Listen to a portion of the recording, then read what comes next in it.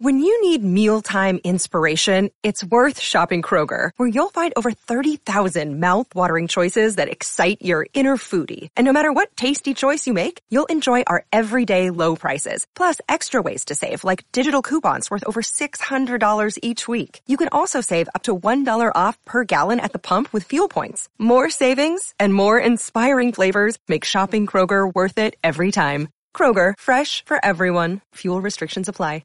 WABC New York and 107.1 WLIR-FM Hampton Bays. Oy. This is Sid and Friends in the Morning. 77 WABC. Former President Donald Trump is expected to take the stand at his civil trial in New York.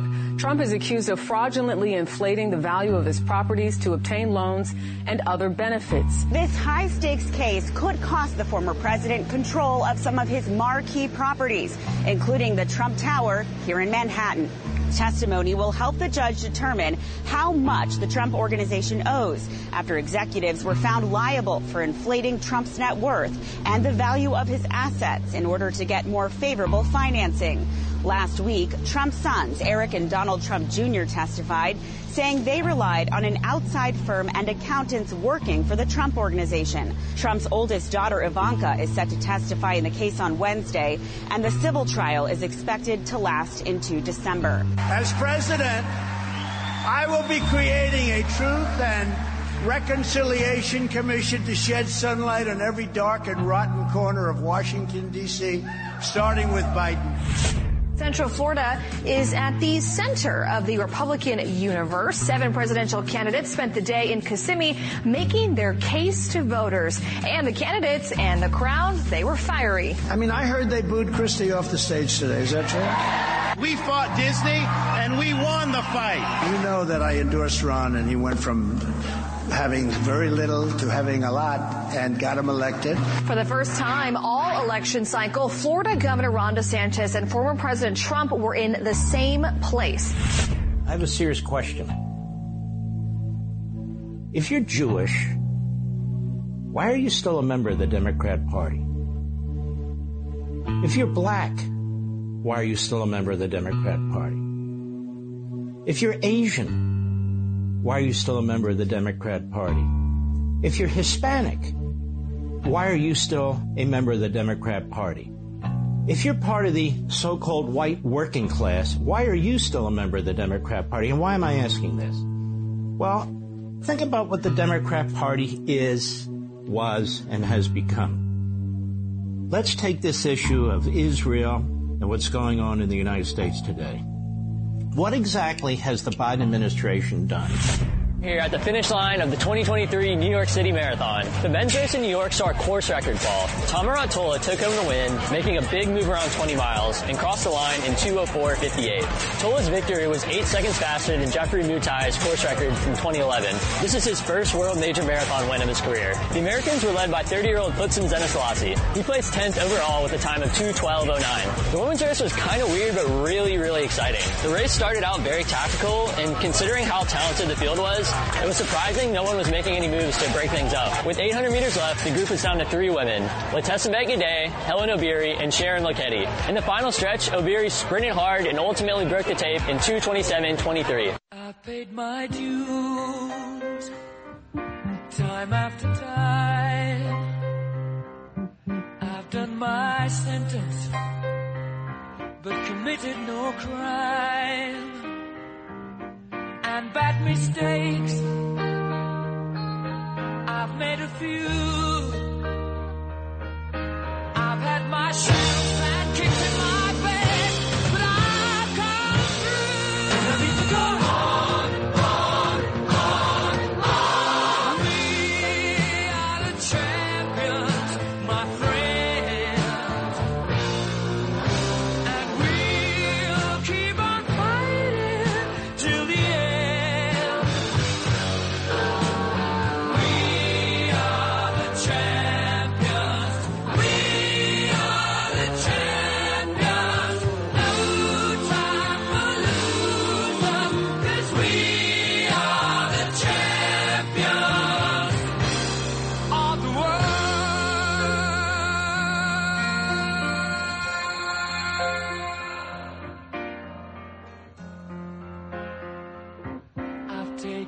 I bowed, my curtain called. You brought me fame and fortune and everything that goes with it. I thank you all, but it's been no bed of roses, no pleasure cruise. I consider it a challenge before the whole human race, and I ain't gonna lose.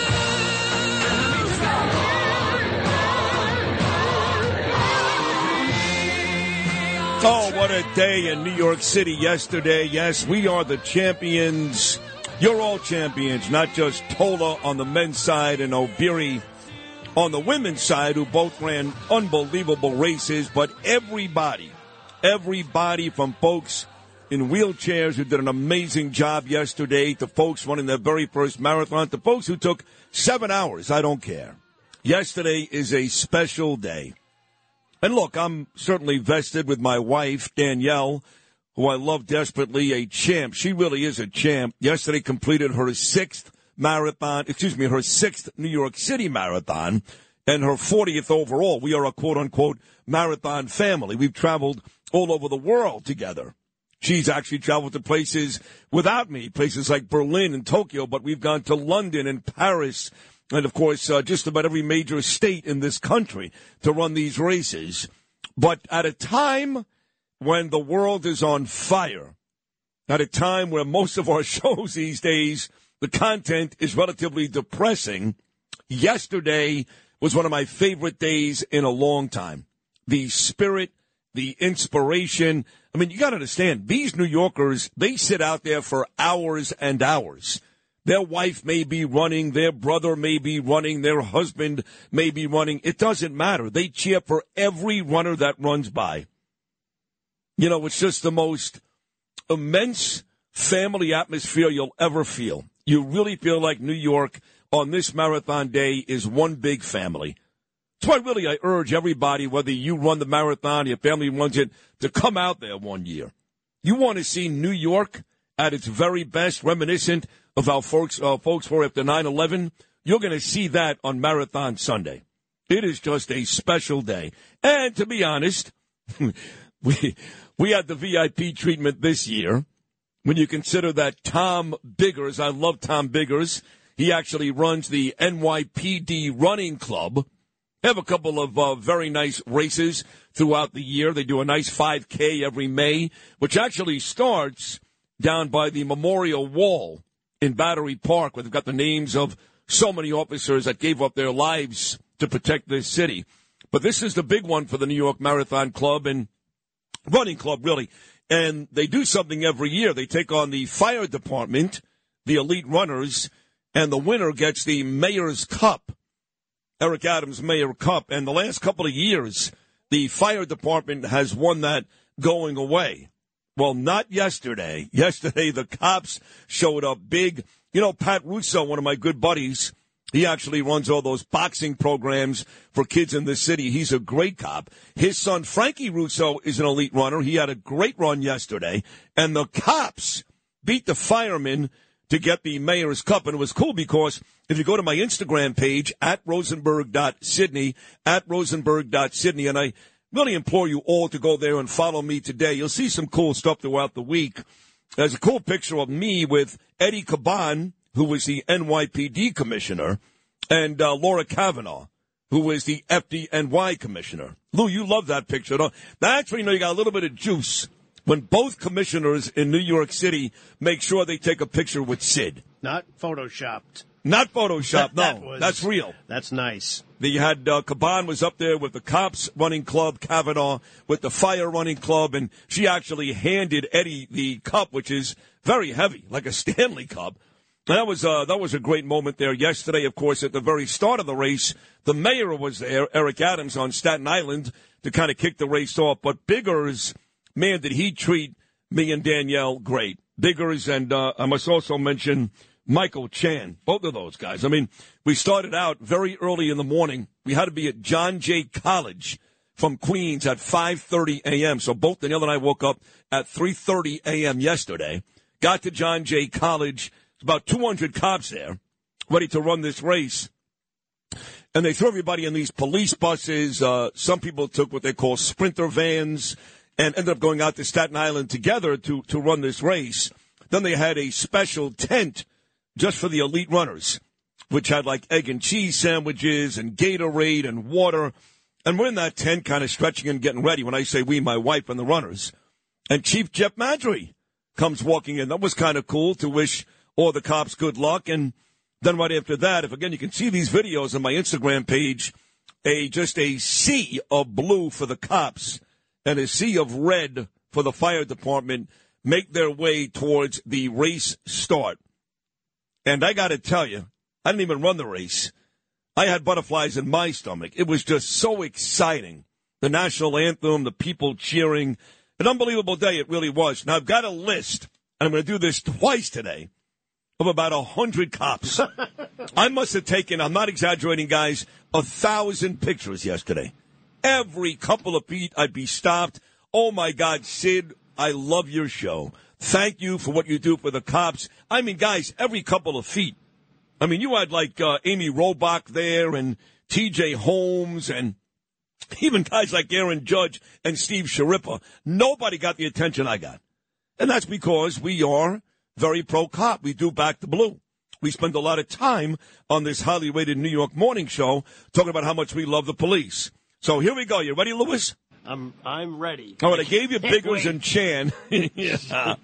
Mike Rice, Willie Cintron, Brian McGuire, Deputy Chief Jerry Dowling, Counterterrorism, Patricia McDonald. She lives in our neighborhood, by the way, Lou. She just got promoted to that last Tuesday. Nice. Casey Bukes. Now, wait a second. Yes. These are the police that you hung out with? These are the police that actually stopped me, told me they loved the show, took a picture, blah, blah, blah. I promise I mentioned them on the program this morning. All right, so how did you write their names down?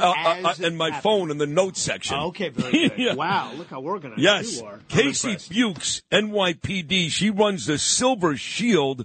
Her dad started this with George Steinbrenner. And they pay for kids to go to college whose parents, I guess, have been killed in the line of duty. Ramel Chin, she was one of my favorites. What a sweet lady she is. She's great. Max Tolentino, Tommy LaFell, Frank Sorensen, Lieutenant Adam Malusi and his father Lenny. He loves the show. Don DiDottamo, Alberto Olasea, Rob Condria, Chris Kelly, Phil Sferrazza, Miguel Amorisano, and then, of course, the volunteers, Michelle Irizarry, Patricia O'Brien, and Tommy Cole. I did mention Eddie Caban, Laura Kavanaugh, Mayor Eric Adams, and Chief Jeff Madry. And Aaron Judge was there, like I said. He was rooting on Anthony Rizzo's wife. Great picture of me and Stevie Sharippa. His wife, Laura, runs the marathon every year. I did see Robin Roberts. See, I spent time when I got there. I had to wait like 4 hours while Danielle was running the race. And I went down to the rail to see her when she finished. It was very emotional. But they had something by the finish line called the Blue Line Lounge. And it was a tent setup, great food, huge screen TV to watch the marathon, drinks, and they kept changing the food all day. It was really nice. So where did you start out? Where were you at the beginning? The very beginning of the race, I was on top of a double-decker bus looking down at the runners on the starting line on Staten Island. At the Verrazano. In Staten Island, okay, exactly. Staten Island, okay. And then once the race started, once Danielle hit the course, me and Biggers and Chan and all those guys, we left to head back towards the finish line. Okay. We actually stopped at a bagel store on Atlantic Avenue. Oh, go figure. And the cops bought bagels for everybody. That's excellent. Unbelievable. How did you know when it's such a sea of people? So you were able to look at her and see when she sent me text messages during the run. Oh, okay. So she's like, I'm at 24, I'm at 25. Once she said she got to 25, the race is 26.2 miles.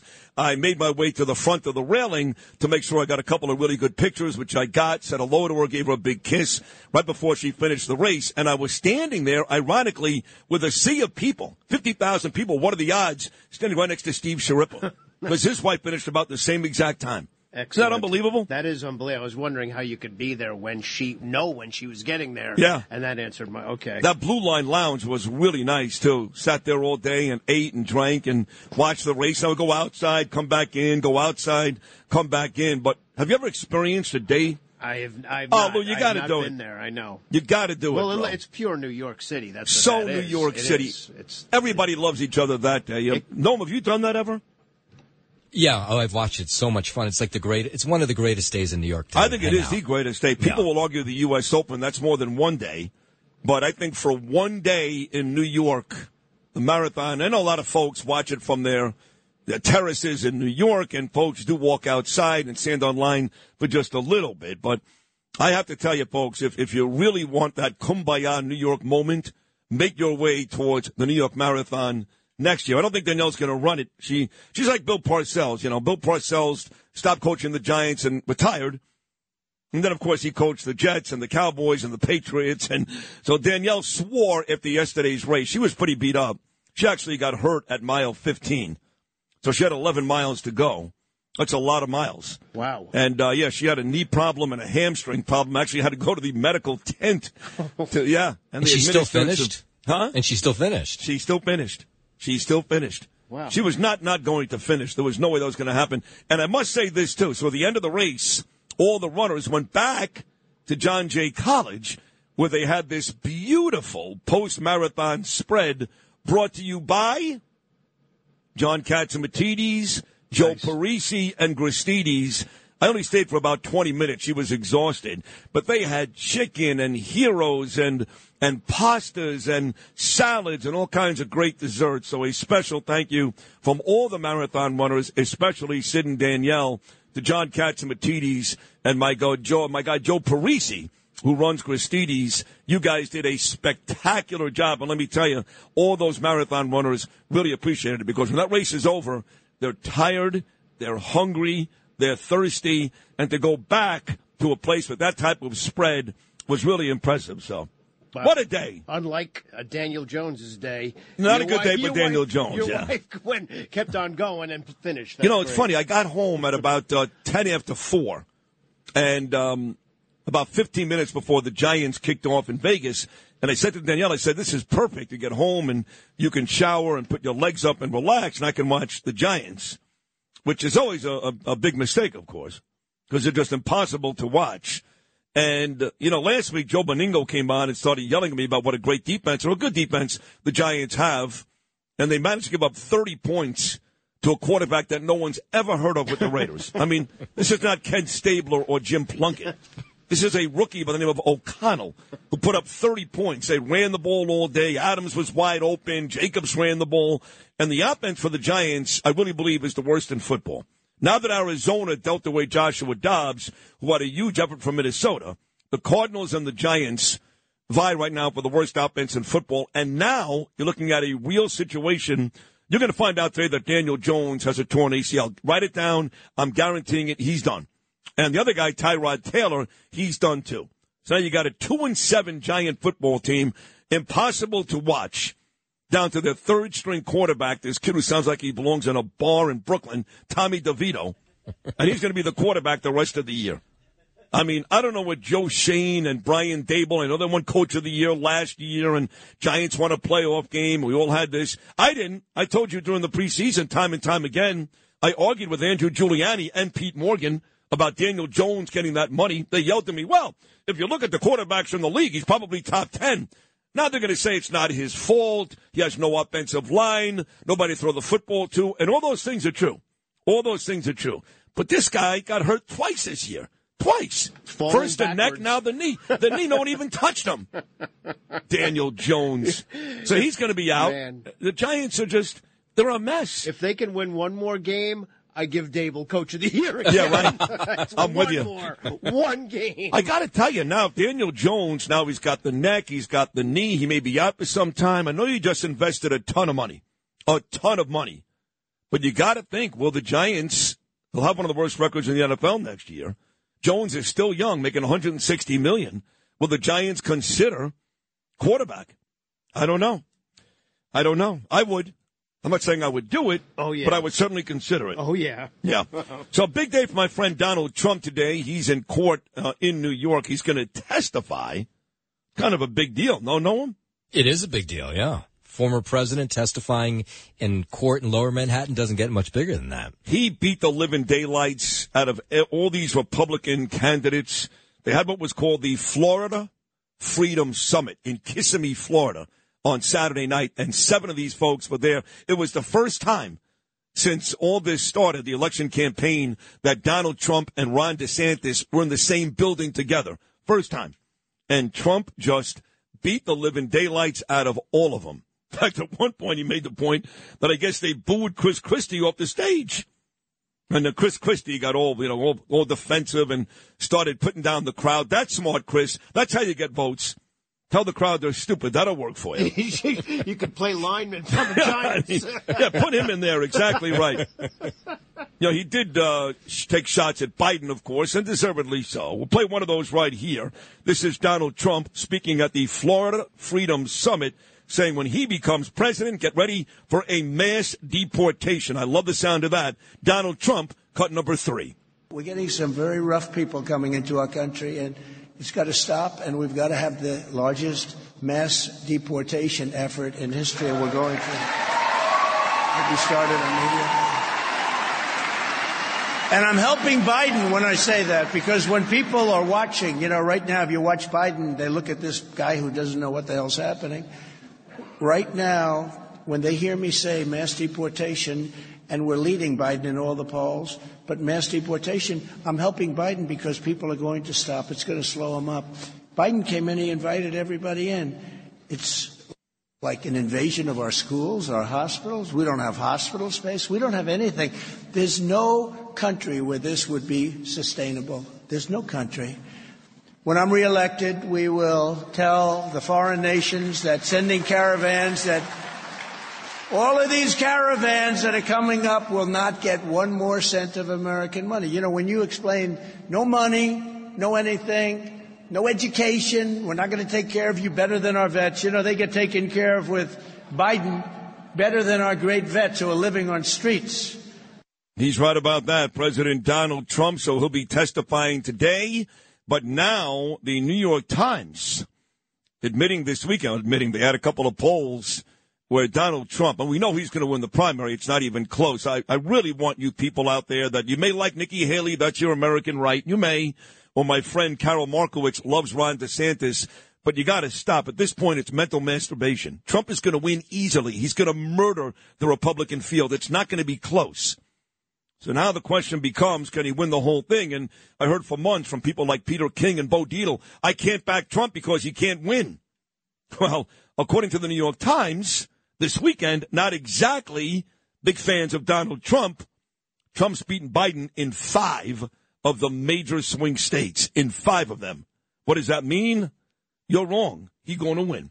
All right, big show coming up today. We start at 6:45. My friend, Victims' Rights New York, big-time advocate, Jennifer Harrison. Nobody better than the great Curtis Sliwa. Don't forget, folks, tomorrow, Election Day. We're going to break down all these big city council races with the best in the business, the great Curtis Sliwa. He's coming up at 7:10, 7:40, Rich Lowry.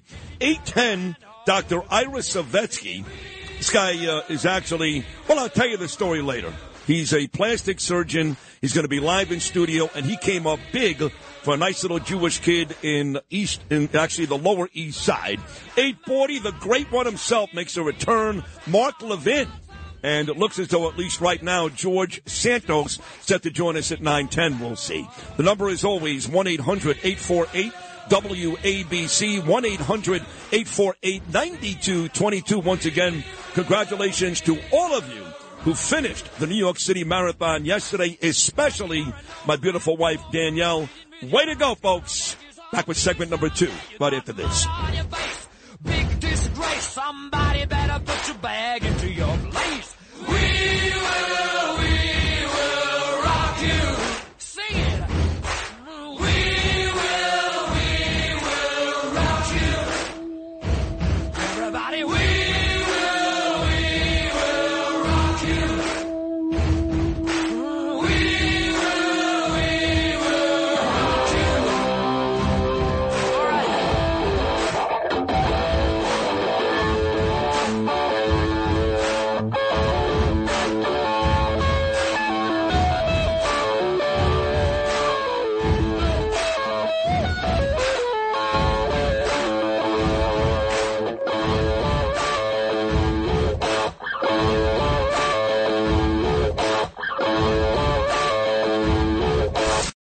I've been hearing a lot about Lang Insurance. They sell luxury home insurance to high net worth individuals in all 50 states. Call Kevin Lang at Lang Insurance. Call 866-964-4434. He's an expert in reviewing your current coverage to save you money, leaving you with your current insurance company or moving you to a less expensive one. Kevin speaks with every new client. Your call, they quote, you save. That's 866-964-4434 or visit langins.com. Entertaining and informative. This is Sid and Friends in the Morning. 77 WABC.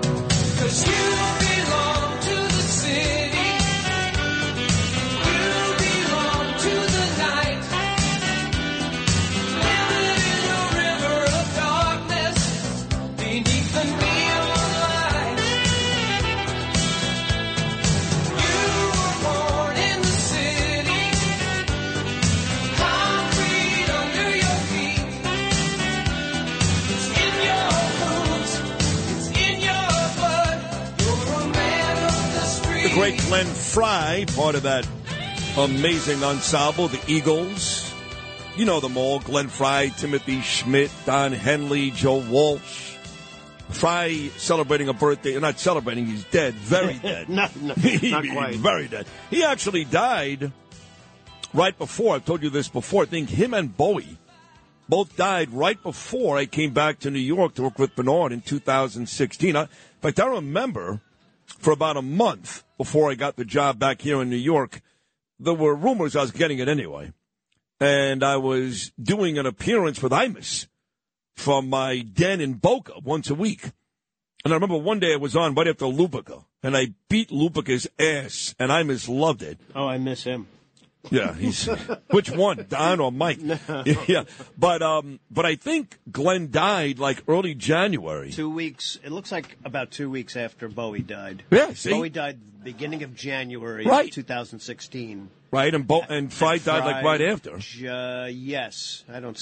January 18th. Well, now there you go. Because I arrived in New York to work with Bernard January 26th, but around the 17th and 18th, I was still doing appearances with Imus from my den in Boca. Okay. Yeah. Yes. So Glenn Frey always comes to mind. That's right before I came back to New York, and thanks to Chad Lopez, and became the huge star I am today. I mean, I felt like this week is a great week for me. I mean, between the way they all treated me at the marathon yesterday, every cop, every firefighter, it was pretty unbelievable. And then the way I got treated in the lobby in the Paramount Theater in Huntington after Bill O'Reilly's show. You know, if I didn't have a big head, I'd be yelling about myself all day long. Well, thank God for that. It's not my style. Can you imagine how it would be here? It's not the way I am. So No. A lot of things just roll right off you. Right, exactly. It's good. Come in, skip I barely in. make mention. Nice. No, How nice. old would Glenn Frey be today, wise ass? 75. You think you were going to catch me, right? You thought you were trying. 75. You know what I always... I'll talk about him for a second. I always remember Dagan knew him. Dagan McDowell? Yes, and said he was a supreme ass. Is that what she said? Oh, yeah. Yes. Really? Yeah, because... I think she's not the only one to say that. I think a few folks said that. Yeah, he's very full of himself. Yeah. Back in the Big East I hate guys days. who are full of themselves. No. Can't back it up. No, that's it. He became an actor, too. He was on Miami Vice. That's right. He was good in that. Yeah. Well, Dagan McDowell is clearly jealous. Of course. Of course. It's like all of us are, obviously. Of course. So I'm driving home with Danielle on Friday, and we have Katz on, Katz and Cosby, and he was interviewing Nicole Maliotakis. It was the very end of the show. It was like, I don't know, I guess, what would be the last segment? I guess like 5:52, on Friday night. And they were talking about these races, and it was funny because John goes, yeah, Sid is endorsing Ari Kagan. He did eventually mention Curtis, but he started with me, that I'm endorsing Ari Kagan. And, John, you're right, I am endorsing Ari Kagan. I got there because of folks like Curtis and Nicole, but I've known Justin Brandon for 23 years. And when I met him back at WNEW, he was fine, just a tattoo-riddled, hippo moron working for Opie and Anthony, putting girls into drums with, all kinds of bodily fluids in there. That was his job. And then it was a little shocking to me, I'm not going to lie, when I found out that he became a city council member and was actually somebody that people respected and voted for. I have nothing against the kid personally, I really don't. But he's a bad guy. In terms of politicians, he's a very bad guy. Very bad. Very bad. I mean, how anybody can root for that guy, defunds the police, which is as bad as it gets, has no issues with pro-Palestinian rallies. In fact, he tends to sympathize with them, has a stupid band. On his album cover, he makes a disgrace out of Mother Teresa. I mean, he's a bad guy. So I don't need to endorse Ari Kagan necessarily if you're just paying attention. Whether you like Ari or not, it's kind of like Trump and Biden. I don't need to endorse Trump if you're paying any attention, any at all. Inflation, interest rates, race issues here in the United States, the world on fire, war again in the Middle East, war again with the Russians, war around the corner with China and Taiwan. You don't need me to endorse Trump. Just pay attention. Just pay attention. And people like Ari Kagan and Donald Trump can't lose or shouldn't lose. Traffic with the great Joe Nolan and Jennifer Harrison coming up next. Right now it's time for the 77 WABC clip of the day. Listen to my guy, the aforementioned John Catsimatidis. It's a great show. Every Sunday, the Cats Round Table. That's where common sense prevails. Always tells both sides of the story every Sunday morning starting at 8 or listen anytime on the 77 WABC app. Here John talks with former New Jersey governor and maybe the next mayor of Jersey City. Here's Jim McGreevey with John Catsimatidis. Governor McGreevey, there's a lot of elections coming up this Tuesday. The whales, they're killing our whales, and I understand that windmill company has left town. What say you? That construction project will probably, for the foreseeable future, be put on ice, and so that won't be a concern. But yeah, the finances were such that the company was unable to move forward, and they announced to the state of New Jersey, although there's significant liability on their part in the sum of $300+ million that they have committed to the state. This is Sid on Sports. Sponsored by Peerless Boilers on 77 WABC. Justin Elk here with your bottom of the hour sports update, sponsored by Pete Morgan and Peerless Boilers. Go to peerlessboilers.com. Your voice is not that great today. No, it's not that great today. Not because he's sick, because this moron, I saw it on his Instagram, was at some bar with a bunch of Eagle fans yelling and screaming about the Dallas Cowboys. Yeah.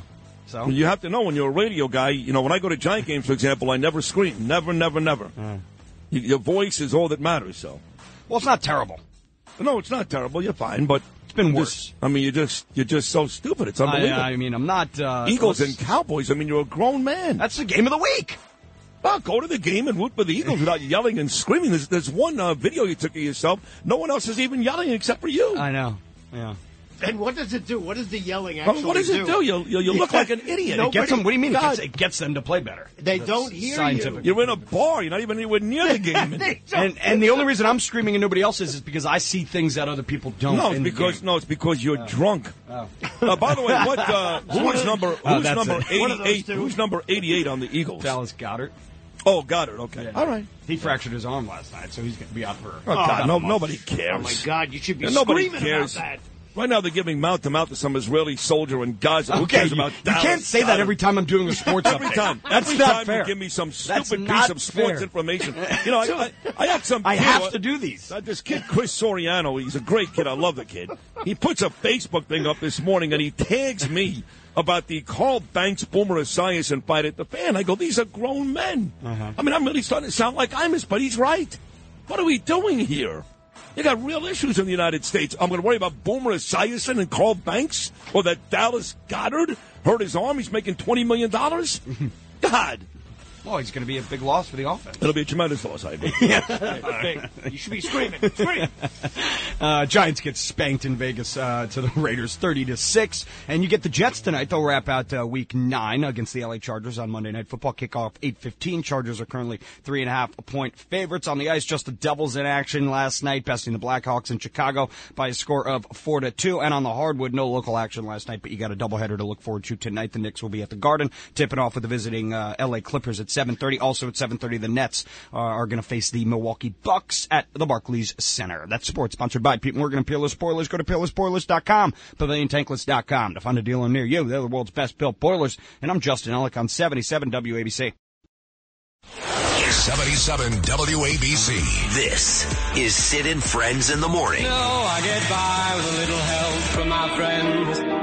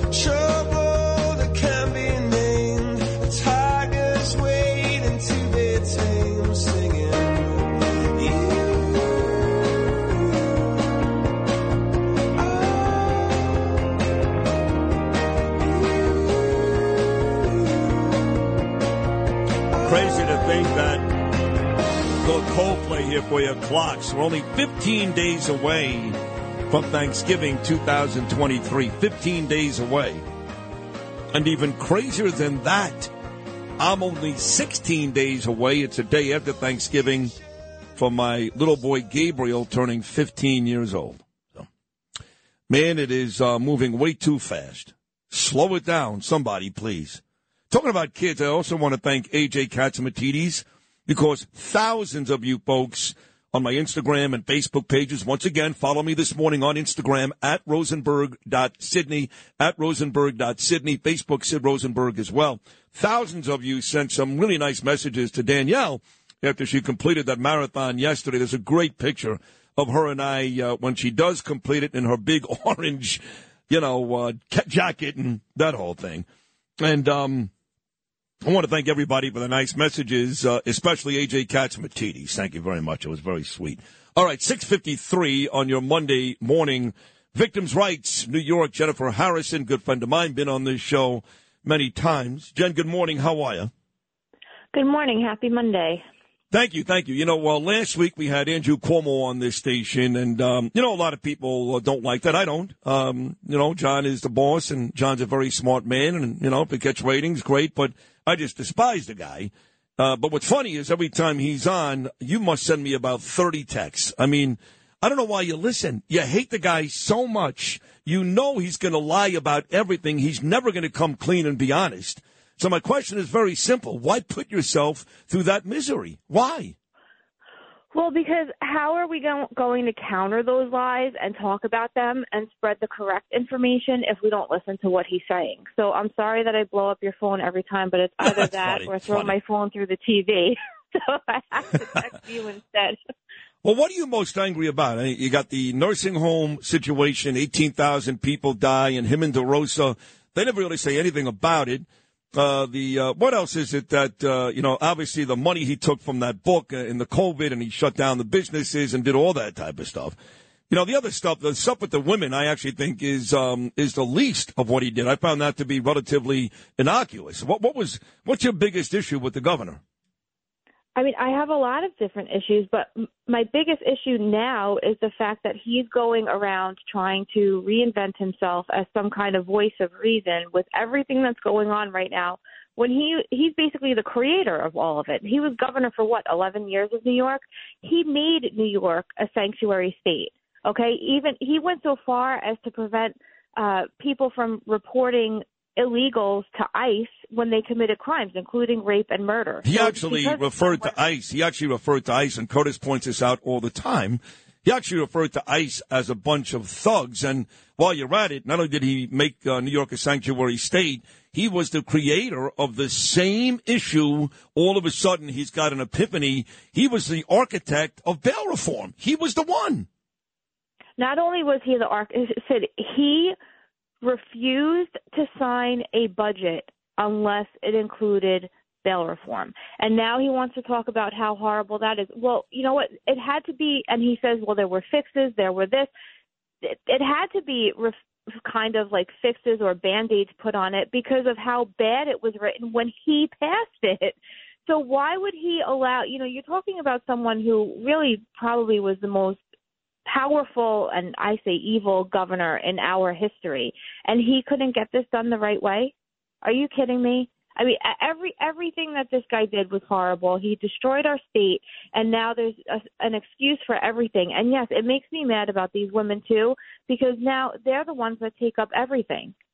They take up all of the attention out of all of the issues once again, and we don't ever talk about what he did to our state. We don't talk about what he did with bail reform, and we don't talk about what he did with the nursing homes, which we still don't have answers for. Melissa DeRosa actually said last week, I think no one played the audio, that this is a perfect time for Andrew Cuomo to get back into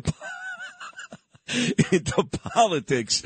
I mean, she may be right. The time may be good because everybody is so bad at their jobs, but when you have an evil guy like that, a real scumbag like that, what time would ever be perfect for a guy like Andrew Cuomo? Over my dead body, Sid. So you're not going to endorse him? No, I'll be everywhere calling him out on his lies. Well, you tried, this is also inside baseball, but I have to put it out there, and I see Noam kind of smiling in the newsroom, but the 2 or 3 times he's been on this station, you try to call in every time.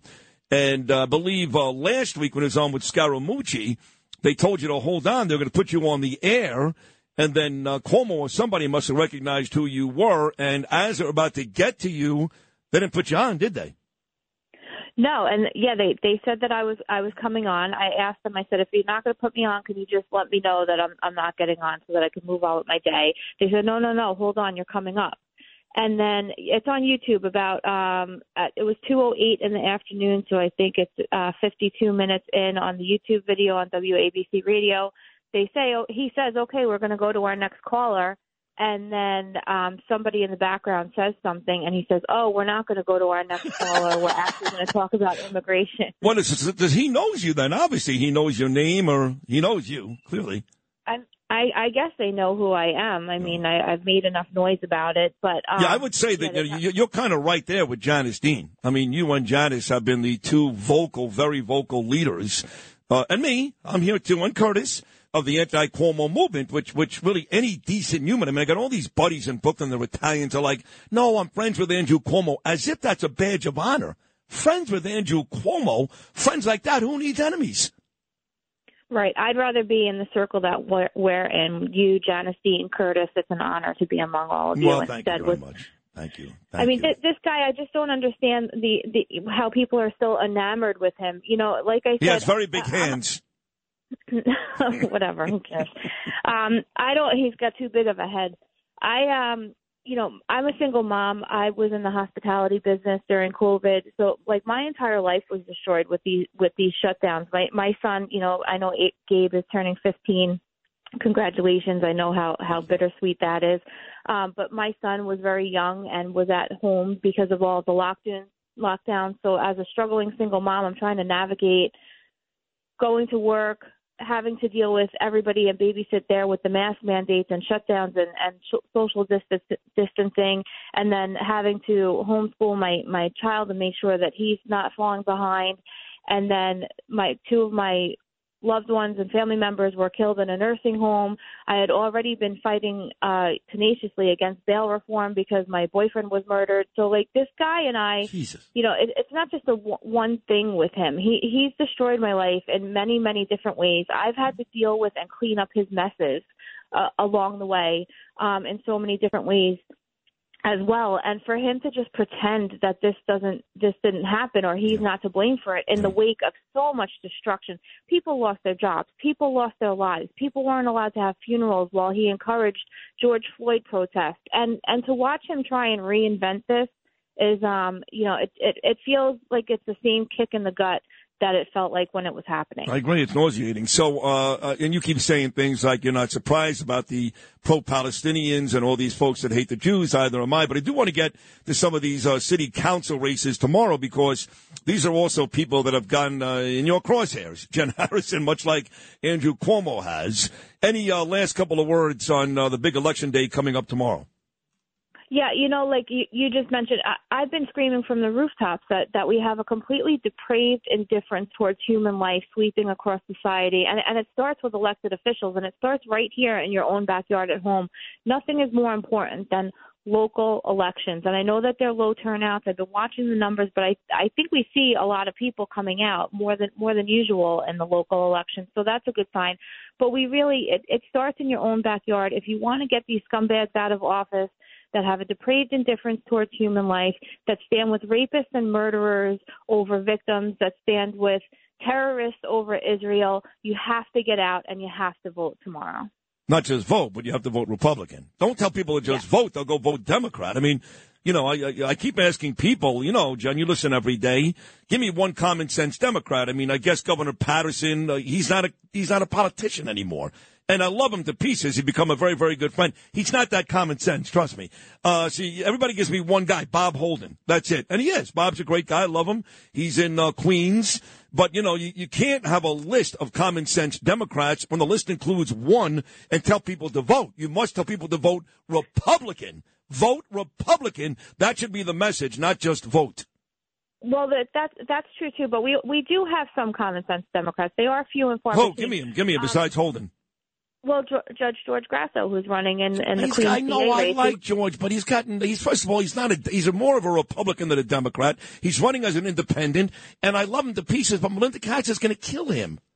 Right, but we have an R candidate running in Queens for Queens District Attorney who's a complete moron, who has no experience, who doesn't have the issues. I actually had to call and yell at him the other day because any vote for an R is taking votes away for Judge Grasso in that district, and people's lives are at stake, and this is a very serious issue. So we really need everybody in Queens who's a Republican, who's an independent, who's a conservative to get out tomorrow and vote for Judge Grasso. Bring your neighbors, because I just found out about a little girl who was sexually assaulted because Melinda Katz refused to prosecute the attacker in an original case.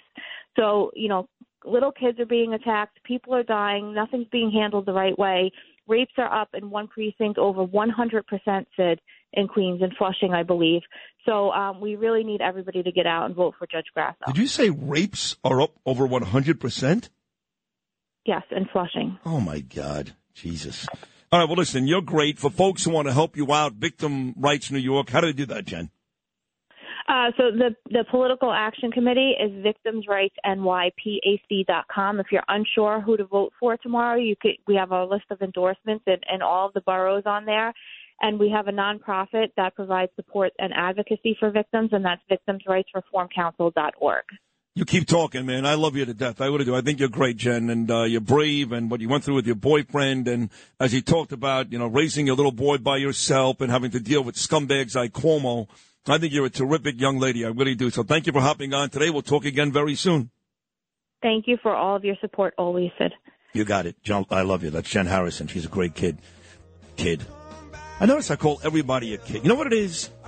I'll tell you why. Somebody said to me last week, they go, that guy's not a kid. He's like 50. I go, yeah, but he doesn't have nearly the experiences that I've got, So until you've been to jail and rehab and do all the things that I've done, I basically view you as a kid. So you're saying people have to go to jail and rehab to become adults? Basically. Okay. Is that weird, Louis? Why are you laughing, Lou? I continue to be astounded, that's all. I just don't. And that's saying something for how long I've known you. Oh, that's fine. All right, we'll do Curtis Sliwa, Rich Lowry next hour. Live in studio in the 8 o'clock hour, Dr. Ira Savetsky. And guess who's coming back? The great one himself, Mark Levin. It's a huge Monday show. Hour number 2 about to come your way.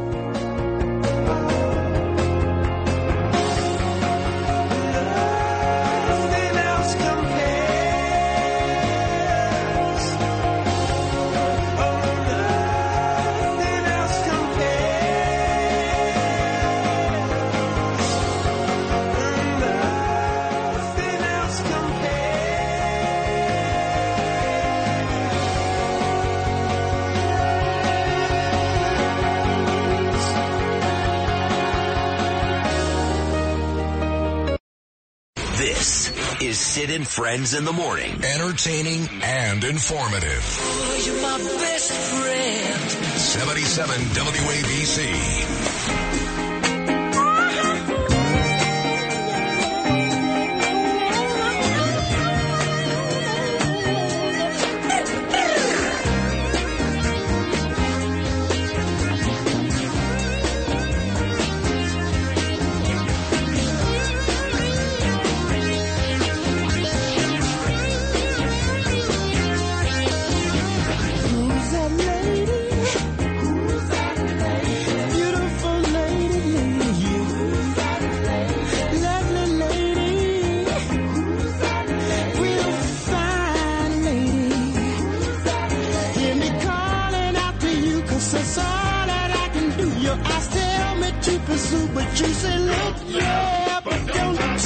Tell you who that lady is. My beautiful wife, Danielle, finishing her 6th New York City Marathon, her 40 marathons overall. Could also stand for folks like Kelly Klingman and Ina Vernikov. You know, Ina invited me to her party tomorrow night, her quote-unquote victory party. I guess she's pretty confident she's going to win. I can't tell you where it is. It's in Brooklyn, I can tell you that. So, and some other ladies were rooting for tomorrow, including Christy Marmarotta, despite the Mike Rendino history.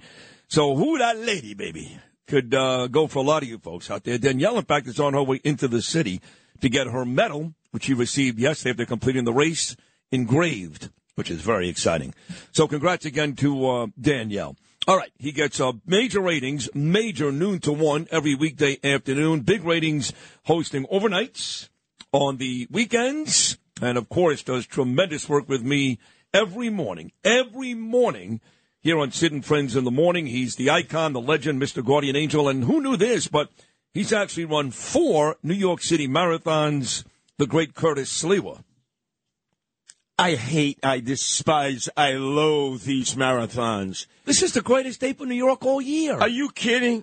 Are you kidding? All these self-centered, self-absorbed, I'm better than anybody else as they walk around in the city with their orange runner capes on. And everybody gets a medal.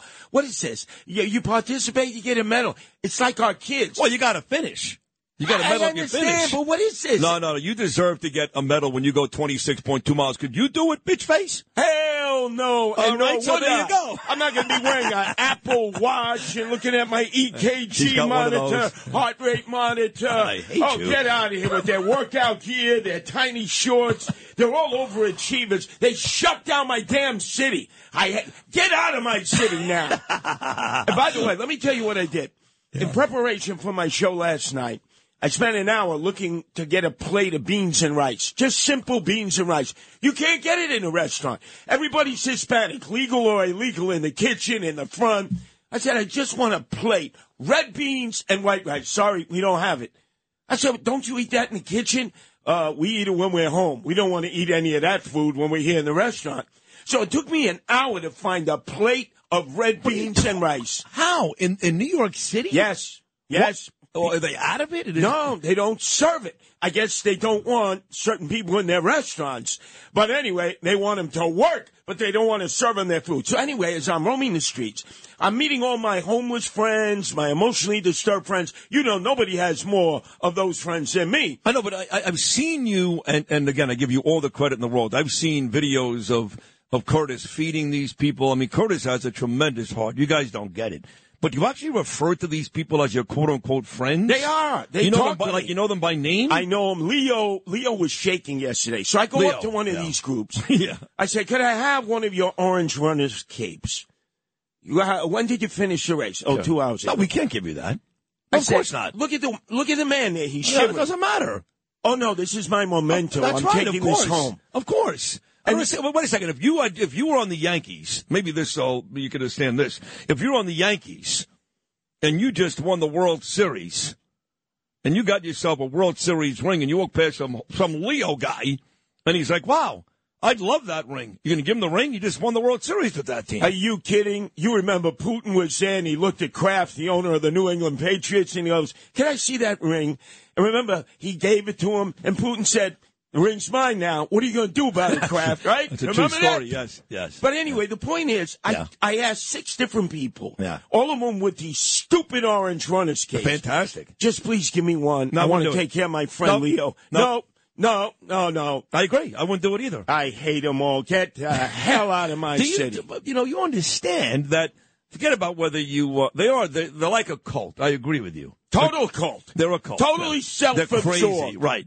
But you understand that here we are, 50, 60,000 New Yorkers on a gorgeous day. All of your friends, Eddie Caban and Laura Kavanaugh and Chief Jeff Madry. They're no my friends. They're my friends. Yeah, they can be your friends. Those are my friends. Your friend is Leo. I'm saying, and I got the chief of staff. Yeah, let me tell you something. Here it is. We got all these problems in the city. And we know already. It's like, is anybody betting on the marathon, right? Oh, it's going to be an Ethiopian to Kenya. Ethiopian, Kenya. And they rotate. Most people can't even find Ethiopia and Kenya on a map. I know. What's the interest? I know. Listen, the American in the men's side, you're right.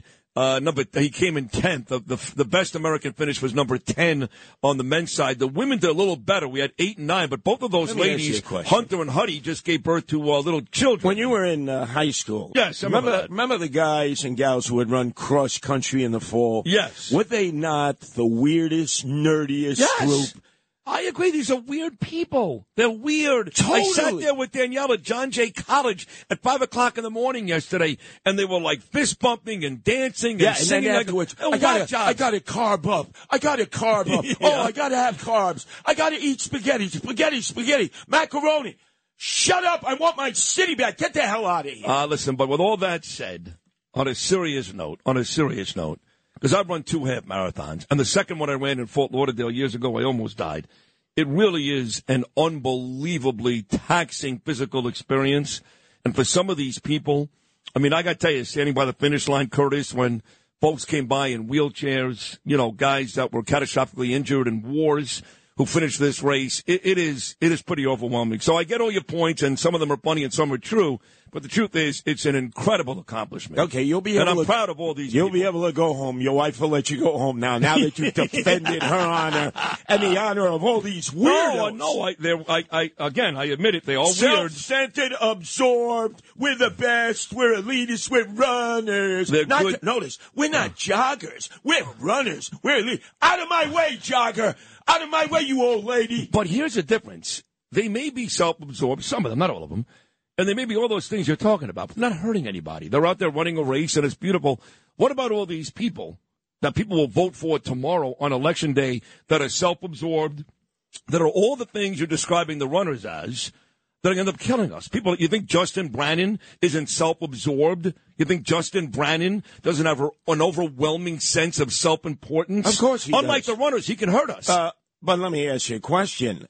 He got endorsed by your friend Eric Adams, who I noticed very lukewarm. He's on the down low, Eric Adams. By the way, who did he have to talk to so urgently that he had to come back from Washington, D.C.? Why couldn't he talk on the phone, Sid? He looked panicked. What did he have to do back in New York that couldn't have waited another 6 hours? And what about when he told your friend, Eric Ulrich, watch your back and watch your phones, huh? Is that a self-prophecy? How come you're not talking about your very dear friend Eric Adams, who the walls are closing in on now? I happened to see Eric Adams yesterday. He didn't see me, but he was the guy that kicked off the marathon. It was great to have him there, the mayor, and all the runners really appreciated that. I know he spoke at a church in Brooklyn yesterday, too. So Eric Adams did his civic duty yesterday here in New York and made sure these runners got off to a fantastic start. Yeah, but you see, you played the Isley Brothers song coming in, right? I did, yes.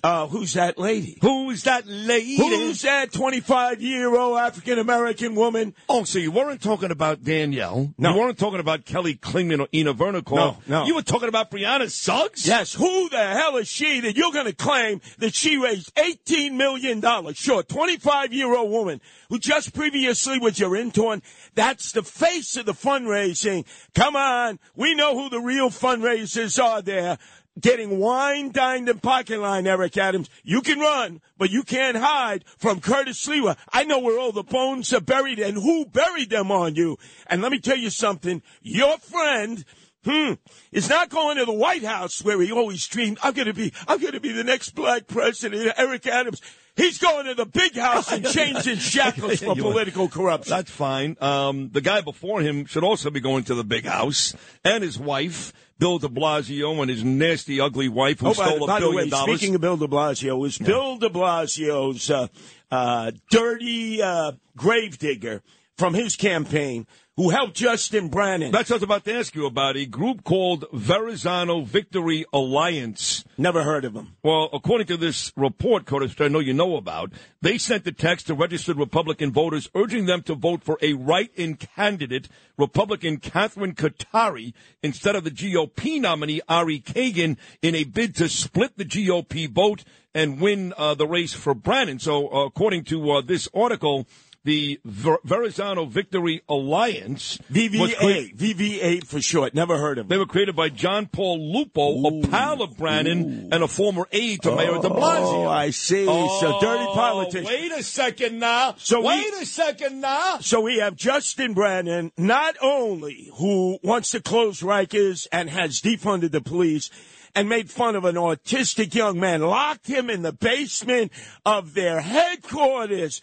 This autistic kid is now endorsing Ari Kagan. But now dirty politics pretending that somebody is going to be running against Ari Kagan as a Republican, vote for her in a write-in vote, and then she comes forward and says, what are you talking about? I already voted for Ari Kagan. Dirty, dirty, dirty. Your friend who used to put women in excrement and urine for the Opie and Dopey show. And this guy wants to be the city councilman again? Yeah, from the river to the sea, Justin Brannan, right? From the Hudson River to the Atlantic Ocean, we're going to make sure that you're not sitting in council helping the cop haters and helping those who hate the Jews. And Danielle just texted me, and let me get this. Radio personalities, they're not self-absorbed? Well, of course we are. We need a crane to get us in and out of a room. Yeah, she just our humongous egos. So I'm sure that on your Rip and Read show coming up at noon, you'll do some of these major races. You and I, really you, I'm going to give you the credit. Stop. You attach my name to which I appreciate, but you picked out the 12 candidates we are endorsing together in tomorrow's races, and we've placed an importance on 3 or 4 of them, including Ina Vernikov. You've got Klingman, who you personally are going to be with tomorrow. By the way, when Ina has her victory party, because she's going to win, you support her, I support her. Yeah. Does she have to go through a metal detector before she goes into her party? Is she going to be strapped with her 9mm? I actually think that helped her. I really think that. Of course it did. Brooklyn people love that carrying a gun around. Yeah, you know that. You're Smart. from that area. I know. Yeah. But Kelly Klingman and we mentioned Ari Kagan, but I tell you, this Tony Avella, Danielle sent me a story a couple of weeks ago that he went to a funeral for a guy that was giving money to the Palestinians, to Hamas. I mean, I don't know the whole story, to be honest. But well, when they were looking at the cadaver in formaldehyde, they were all singing "From the River to the Sea." They were doing that, right? Of course, Hamas supporters. Is there any way Vicky Palladino can lose that race? Well, she's working hard. I've been with her out there on the campaign trail, as I've been with Ari Kagan, and of course Kelly Klingman, who's running against the mini-me of AOC, All Out Crazy, Alexandria Ocasio-Cortez, Tiffany Caban. And yeah, no. Vicky's going to win. She's done the work. Ari Kagan, I hope he just destroys Justin Brannan for all time. What an evil man. Evil, evil, evil. And Tiffany, come on. We want to send it to a socialist country. Pick your country. Venezuela, Nicaragua, Cuba. You think it's so much better there? And let me tell you something. Don't do the rope-a-dope on me, Sid Rosenberg. Your guy, Eric Adams, swagger man with no plan, is in trouble. He's on the ropes. And he's acting like, no. But Turkey, well, yeah, I flew there 6 times.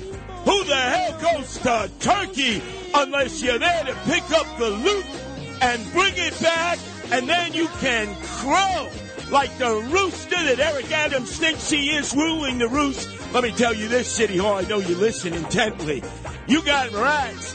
I know Eric Adams is afraid of 4-legged rats, but oh boy, do you have 2-legged rats. Some of them with the FBI, and some of them with Curtis Sliwa. Think about it, Eric. When you're there in Fort Dix or up there in Otisville about political corruption, maybe you can pray to your shrine of Shelley Silver and all the corrupt officials who've gone down for the count.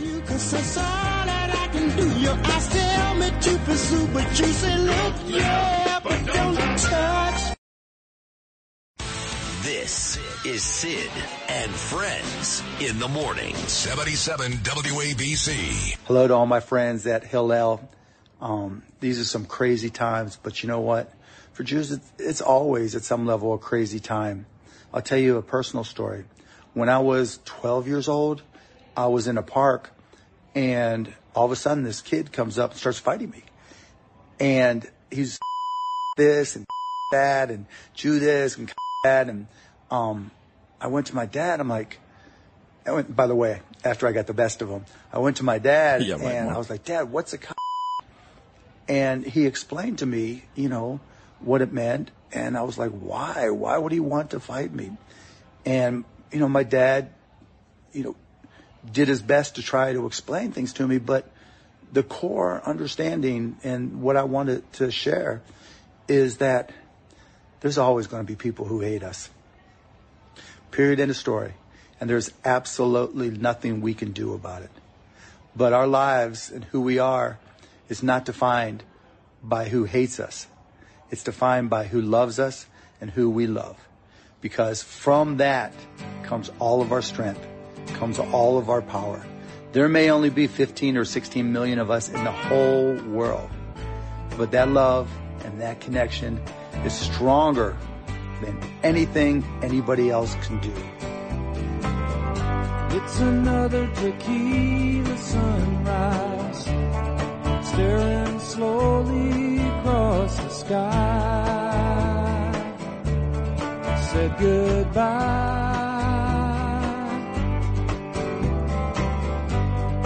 He was just a hired hand, working on the dreams he planned to try. The days go by. Every night when the sun goes down, just another lonely boy in town. She's out running around. Happy birthday right here to the late, great Glenn Fry, Tequila Sunrise, the Eagles. That voice you just heard, believe it or not, proud Jewish man, is the owner of the Dallas Mavericks in the NBA and, of course, one of the big stars on Shark Tank. He's been on the show a couple of times. He didn't like Bernie very much. Completely honest with you. Wasn't a huge fan of mine either, but Mark Cuban. I was Mark Cuban, and it's nice to see some of the famous Jewish people get out there. And because, God, the list, every weekend I see another name. I think the latest name I saw that is pro-Palestinian is Angelina Jolie. No surprise. Please, come on. I never hear a name and go, wow, really? Angelina? No, never. So, like Mark Cuban or not, and he's not a big Trump guy, like him or not, it's nice to hear some of the more recognizable, well-known Jewish people get out there. I told you a story quickly last week about my daughter Ava. She sent me a message. She said, Dad, my friend Rafi got beat up on the Lower East Side. A guy walked up to him and said, are you Jewish? And Rafi said, yeah. And the guy just pummeled him after that. And he broke his face, and he messed up his nose. And Ava was like, Daddy, can you help him? Because he needs $4,000 to get surgery. And he has a GoFundMe page. Can you help? And I said, of course, sweetheart, I will help. So I put it up on my Instagram page, and thousands of you actually responded. And a couple of doctors, from Bill Aden, whose wife Jennifer is on the Housewives in New Jersey, to Ira Savetsky, whose wife Liz was almost a real housewife of New York, but she actually went through anti-Semitism right there, never did it. So Ira, it turns out, is one of the most successful and well-known plastic surgeons, not just in New York, but around the country. And true to his word, he said on my page, have the kid come see me, I'll take care of it. True to his word, he did, which I think is a beautiful gesture. And with that said, Ira Savetsky now is coming live in studio. I invited him this morning, coming up in about 30 minutes. Because any Jew or non-Jew that reaches out to a Jew in need is a friend of mine. Right? Any Jew or non-Jew that reaches out to a friend in need is a friend of mine. So Ira will join us coming up at 8:15. The great Rich Lowry, editor, National Review. He's coming up momentarily. The great one is back. Mark Levin making his second appearance in a month. He'll be here at 8:40. Supposedly, George Santos. He said yes on Friday, but he lies every now and then. Supposed to be here at 9:10, and then we'll talk to Nicole Maliotakis about these very important city council races. She'll be here at 9:30. So a huge guest list about to come your way. Huge. Sid and Friends in the morning. 77 WABC. Pleased to report that just moments ago I officially filed to appear on the ballot in the Florida Republican primary. So we'll see.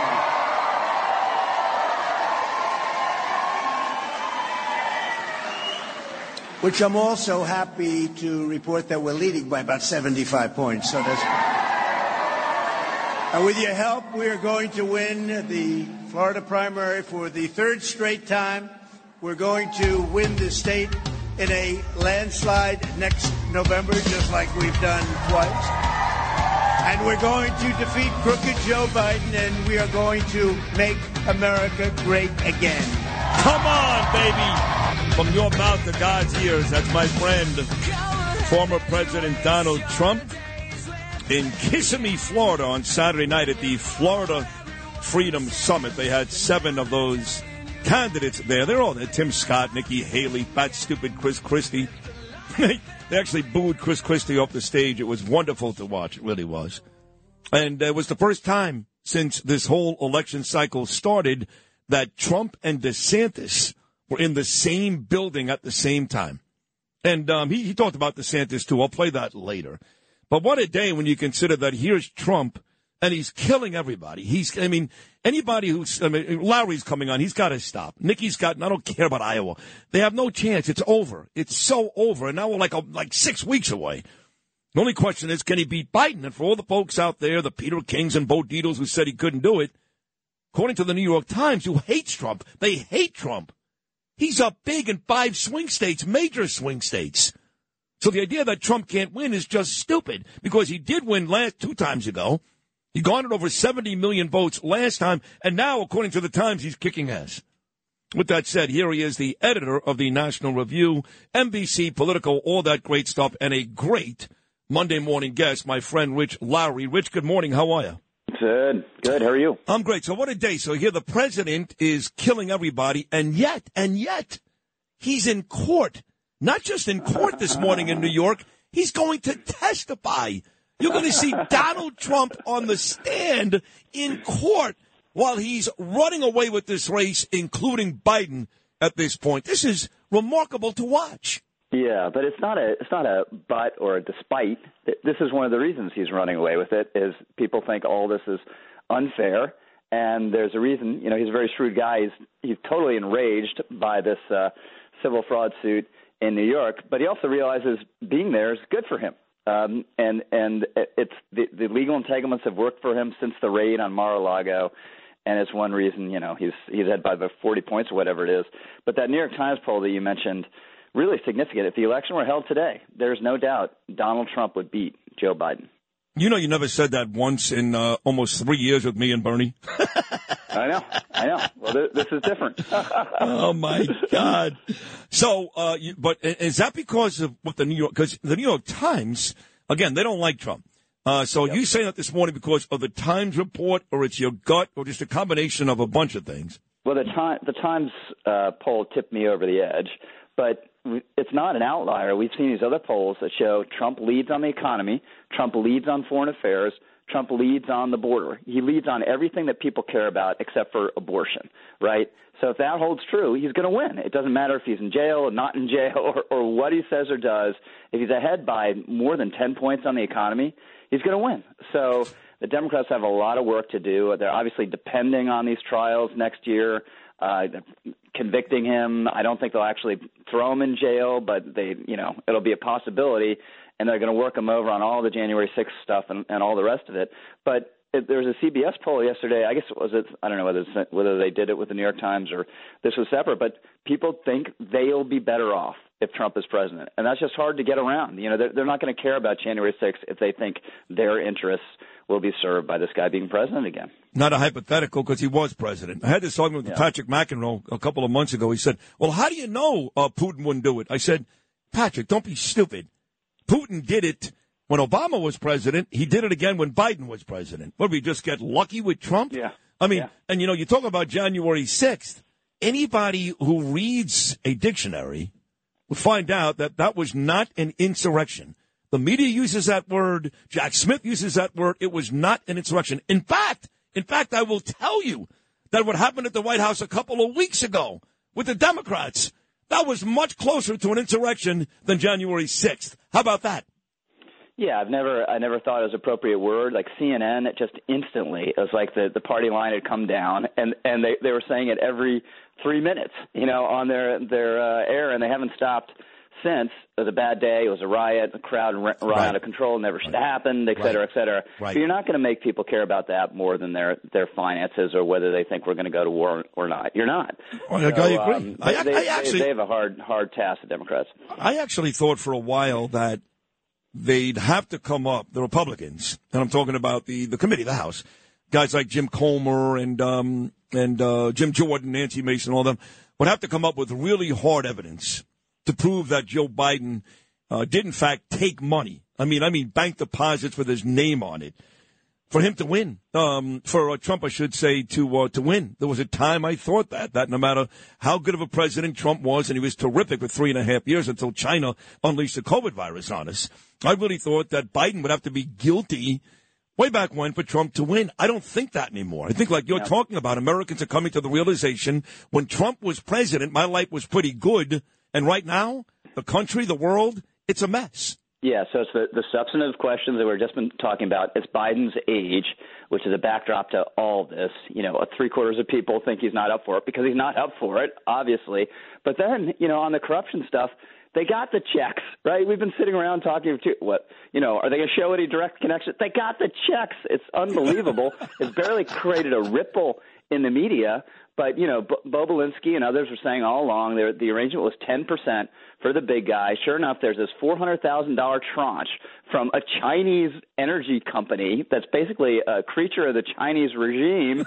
And what percentage of it goes to Joe Biden? 10. Yeah. 10%. Yeah, they got it. Right to him. And they're saying it's a loan repayment, but they haven't shown us any evidence of loans yet.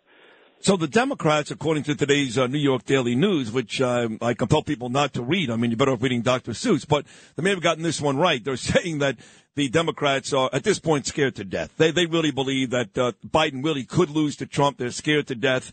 So my question to you is, what are they going to do? I mean, if they can't convince Michelle Obama, that's the same name. God, it's getting annoying, I know, but that's the name. That's the one person that, as much as I love and endear and all these things, Trump, she runs against Trump tomorrow, she wins. That's my opinion. Who cares? But otherwise, I can't see anybody from Gavin Newsom to any one of these morons in that party winning. So what are they going to do?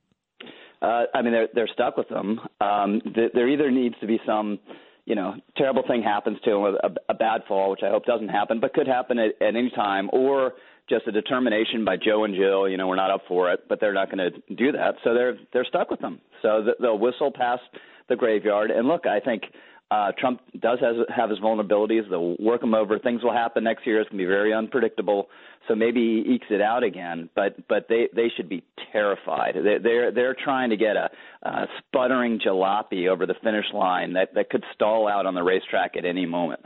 Do you have any other idea what they can do? I mean, again, outside of Obama? I mean, do you agree, too, that a lot of stories, which I've been saying for years, too, I mean, I'm no genius, trust me. I'm only 6 years removed from talking about Eli Manning against Dallas. but I'm a common sense guy. I think that's part of my appeal, folks. I'm not sitting there on Fox News an hour every night trying to break this stuff down. But, I mean, I can tell for years that Barack Obama has had his hand in almost every one of these important Joe Biden decisions. And let me say this. Obama never liked the Jews. The Jews never liked Obama. Bibi couldn't stand him, hated his guts. And Joe Biden seems to be following suit with Obama, the whole thing with Israel and Bibi and the money and the Iranians. So do you agree that Obama clearly has his hands in a lot of these decisions by Biden today? I don't know. It's sort of a tense relationship, and I think there's a difference. Obama, I think, in his core, had contempt for Israel, as you say, because Obama really had absorbed this kind of post-colonial mindset on the left where Israel is this colonial outpost of a Western civilization that is evil to its core. I think Joe Biden is much more conventional. This is what a conventional Democrat does, say, oh, we're with Israel, and then as soon as the bombing starts, maybe shouldn't do so much bombing, and just worried about the crazy left abandoning him because they're so upset that he's said some supportive things. So I think the thing that would have to happen, I think Biden would have to make the judgment, I'm not up for this. He's not going to do that. Or, and this obviously isn't going to happen either, some serious Democrat would have to run against him.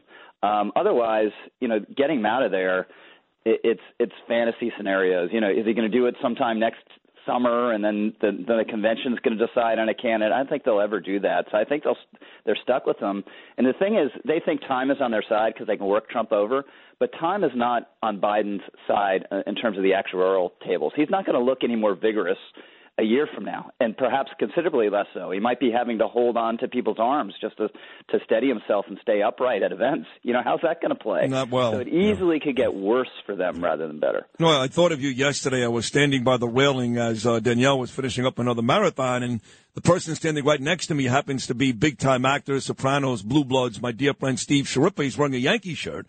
And Anthony Rizzo, his wife, ran the marathon, and Aaron Judge was actually there. I saw him. He showed up just to lend support to Anthony Rizzo. His wife ran it, too. Who did?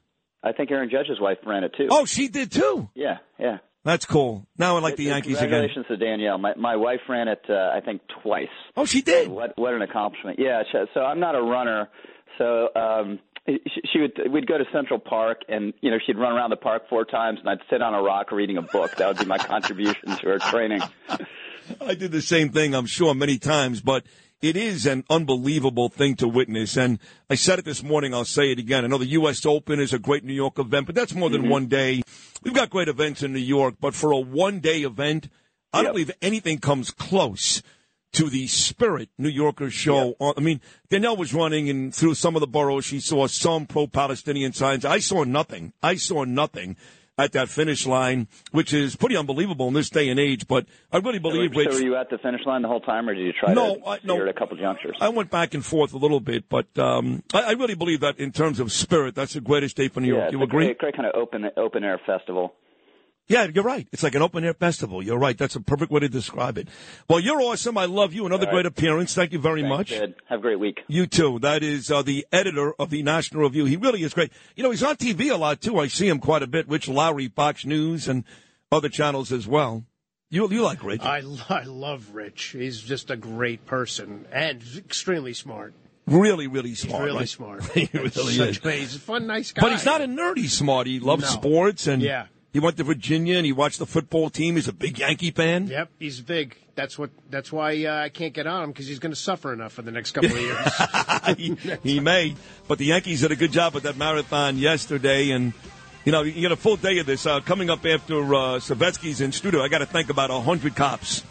I read the list at the top of the 6 o'clock hour. I'm going to do it again at about 8:30, right before the great one, Mark Levin, stops by. There's like 100 cops led by Tom Biggers. I need to thank coming up at about 8:30. But we'll get the news from Noam.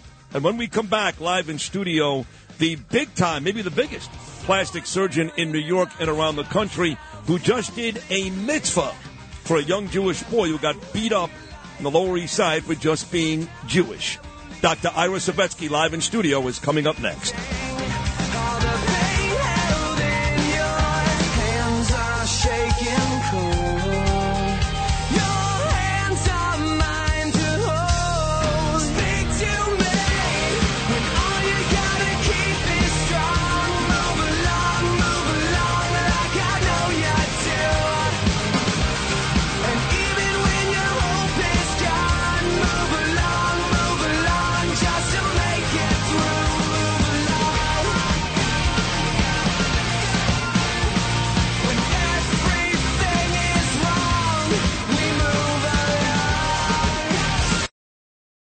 Entertaining and informative. This is Sid and Friends in the Morning. 77 WABC.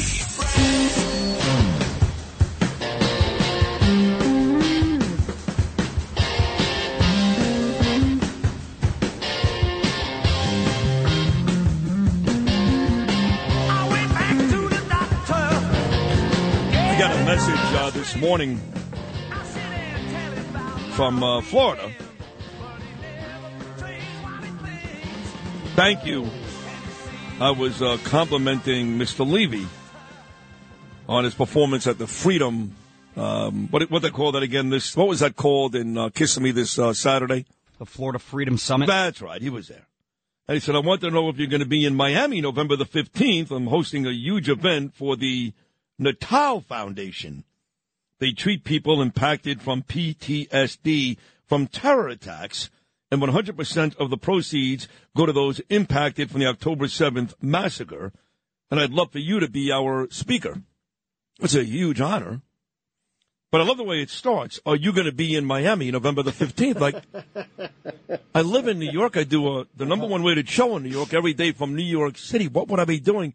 Now, the next question I need to ask is, I will be in Miami if you send me to Miami and put me up at one of my favorite hotels on Collins Avenue, then we can talk. But I don't have a house in Boca anymore, you know. I was just going to stroll through down on, yeah. Mateo. Will I be in Miami? So I told you guys last week my daughter Ava sent me a message about a buddy of hers named Rafi.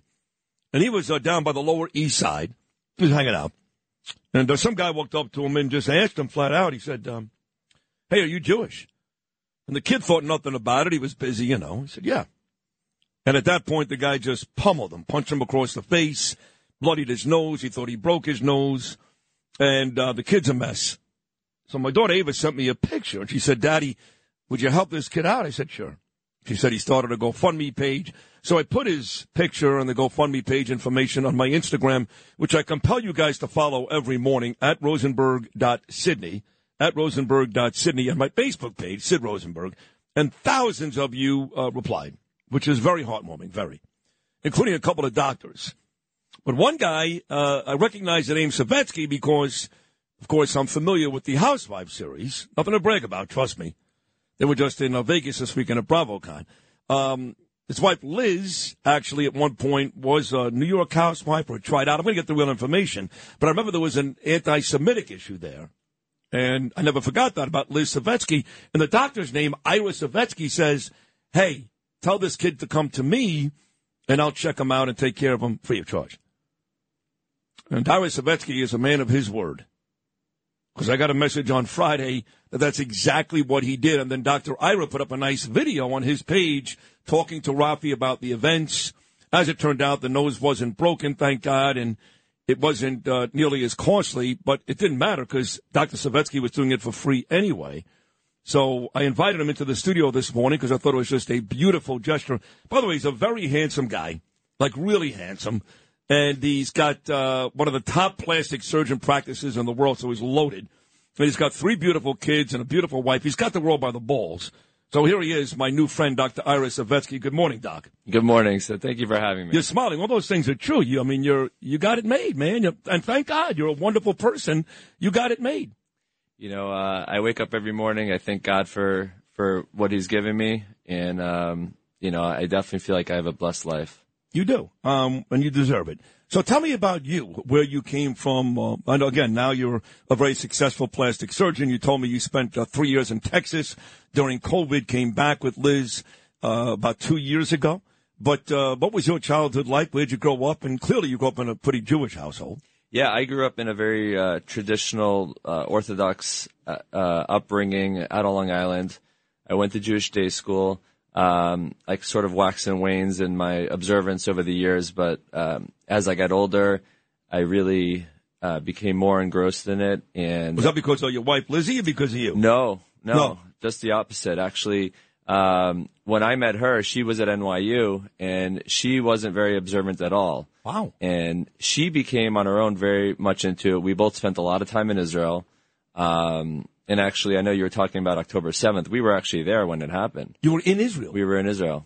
How far from the... We were in Jerusalem. Wow. And we were with our 3 children, and we were in and out of the bomb shelter all day on that day. And your 3 children are babies. They range from like 3 to 11. They're young kids. They're young, yeah. So what were they saying when you took your kids to the bomb shelter? Were they screaming, crying, Mommy and Daddy, what's going to happen? Or were they pretty calm? They were pretty calm, actually, because we were calm. We had calm energy, and the hotel was very responsible and calm. Were you at King David? What hotel were you? King David, exactly. Nice hotel. Look at you. Of course you were. You wanted the Hilton.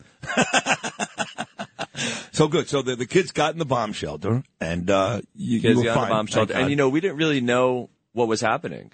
How long after did you find out what actually happened? Hours. And then how many days did it take you to get back home? 2 days. 2 days. We were always booked in El Al, which is how we got home, because they were the only airline that was flying. Wow. So when you found out exactly what had happened, you were still in Israel.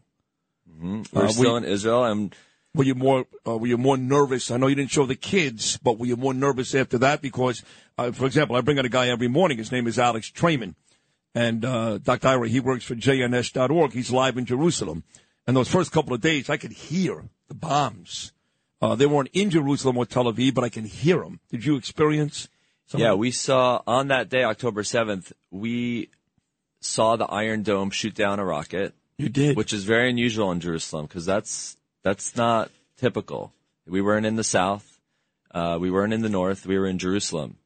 But they indiscriminately fire rockets, as you know. They don't care if they hit a mosque. They don't have accuracy when it comes to that. Right. Well, they hit the hospital. Yeah. Those idiots. Yep. They blamed us, of course, but those idiots hit the hospital. They hit the hospital. They shoot from hospitals. They shoot from schools. We sort of know their game plan. Well, they've got their 2 headquarters in hospitals in Gaza as we speak. Yep. Which does put the Israelis in a tough spot, because unlike these animals, we don't want to kill innocent people. We will if we have to. Don't kid yourself. We will, but we don't want to. So now we got to figure out how to get to the basement of these hospitals without killing the innocent people in the hospitals. Yep, absolutely. I mean, did you consider at some point sending Lizzie and the kids back home, putting on a uniform? I say that kind of jokingly, but not really, because look at a guy like Pat Tillman. He was an NFL player making millions, had the great life, like us. And he decided after the buildings fell 9/11 to go fight. And there was just 1 second, where I kind of thought the same thing on October 7th, October 8th. Did you consider that? Or? The first thing I did was reach out to my friends there that work in hospitals and to see if they needed any, I'm better served as a doctor than a fighter at this point in my life. Yeah. You look more like a doctor. You're cute. You can't get hit in the face. Although you can do your own face if you get hit in the face. That's true. Yeah. So, although don't get me wrong, I mean, there's definitely, we're all tempted to go out there and defend Israel. But, so I did reach out to people there in the hospitals and to see if they needed an extra hand. They didn't, but I still signed up. There's over 8,000 doctors from around the world have signed up. Now, where's this list? It's from the Ministry of Health. No kidding. Yep. So, at any point, they can still call you? Yep. So, you're basically on call. I'm on call. Terrific. I have 4 friends from the U.S. that are there right now. One of my close friends, who's a pediatric surgeon, just went there 2 days ago. So, wow, we're ready. Wow, that's great. So now, you said that when you met Lizzie, she was at NYU. She wasn't very observant, and you were, and then you weren't. So do you guys, for example, now do you keep Shabbos and you do all that stuff? Yep. You got sets of dishes? Yep. Really? Good for you. Yeah. You go to shul? Yep. No kidding. We take it very serious. You know, it's and now more than ever, right? When the Jews are being attacked, we often our faith gets stronger. You know. For me it has. Yeah. I keep telling people Hamas brought out the Jew and me. We joined the temple because I was, my dad was Orthodox. My mom was, not. And I was bar mitzvah in the Reform temple. And I go to shul on Rosh Hashanah, Yom Kippur, and I keep the first couple of days of Pesach, but I'm pretty lenient Jew. And my wife Danielle joined the temple. And we've gone to Shabbat dinner, and then we're going to go to challah making on Saturday. So that's what they've done for us. But you got to be careful because you're in a profession, and I'm friends with Mark Carolite too, where you guys deal with these celebrities, all these celebrity women for the most part. They're on TV, they're everywhere. A lot of them don't even like Jews, between you and I, but they never say it. But you have to be careful. You could lose some of your clientele because you're pro-Israeli. You do realize that. Yeah, and I have a lot of colleagues who have been quiet. And because of that. Yes. And they're Jewish. Yes. Oh, yes. Cowards. Yep. They're pussies. I'm glad you're not like that. No, I don't want a patient who doesn't align with my values because in general, it's a relationship. And if you don't align, and it's not going to be a good outcome. No matter how good my surgery is. Yeah. It's just not going to work. Would you if you found that out before, would you put their nose on the wrong place on their face, or? First thing is do no harm. You thought about it, I'm sure.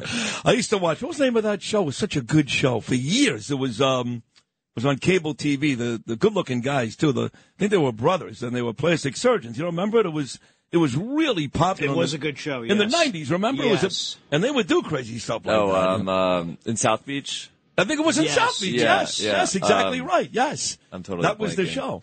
So, we'll get that from Lewis. But, so you went on my Instagram page. Now, did you know about the show? Did you know me? You can be honest. Not really. I knew of you. Right. But what happened is that people were sending me your post. Multiple people. And people, I think, even tagged me in it. And I saw it, and it was instinctively, I said, come on over. I mean, come on. Like you said, Hamas has put us in a position where it's made us band together, and anything we could do to help each other out at this time, we're going to do. The name of the show was Nip Tuck. So, yes. So people reached out to you, and I can tell you you're popular because a lot of likes on my page when your name popped up. A lot of folks that clearly knew you that said, Dr. Ira, you're the best, blah, blah, blah. It was very personal, so I knew that was the case. So you actually met with Rafi. You realigned his nose, and I don't want to put words in your mouth, but I'm pretty sure you said on that video, you took it a step further, that if you're a Jewish person and you get beat up in the streets of New York, or God forbid, you got, injured October 7th, anything that relates to Jews getting hurt, I think you said on the page you would do it for free? Yep, absolutely, without a question. And it's interesting because I had so many people reach out to me. I have an anesthesiologist who's a good friend who said any surgery that you want to do, he'll do it for free. I have a dermatologist who reached out to me. Any services that she could do, she'll do for free. I have a cosmetic dentist who reached out to me. They said anything you need that needs to be done in this situation, I'll do for free. So it's, these acts of kindness or banding, it's contagious, and people want to do whatever they can. People feel helpless now, and people really want to contribute any way they can to the Jewish people. John Katsimatidis, who owns this station, you know who John is. He's a terrific guy. Sure. He goes, dentists drill deeper. That's how they get you back. He's right about that. So you've got a whole group of folks now, led by you, that will do any of these surgeries for free. Yep. And I got to tell you, and I said it for the last couple of weeks, if Hamas's vision was to break us, right, it has gone completely the other way. Now, I was here for 9/11. I'm sure you were too, Dr. Ira. And we had about 2 weeks. It was very nice. It didn't take long for New Yorkers to get back to calling cops nasty names. And this is different. Jewish people are different.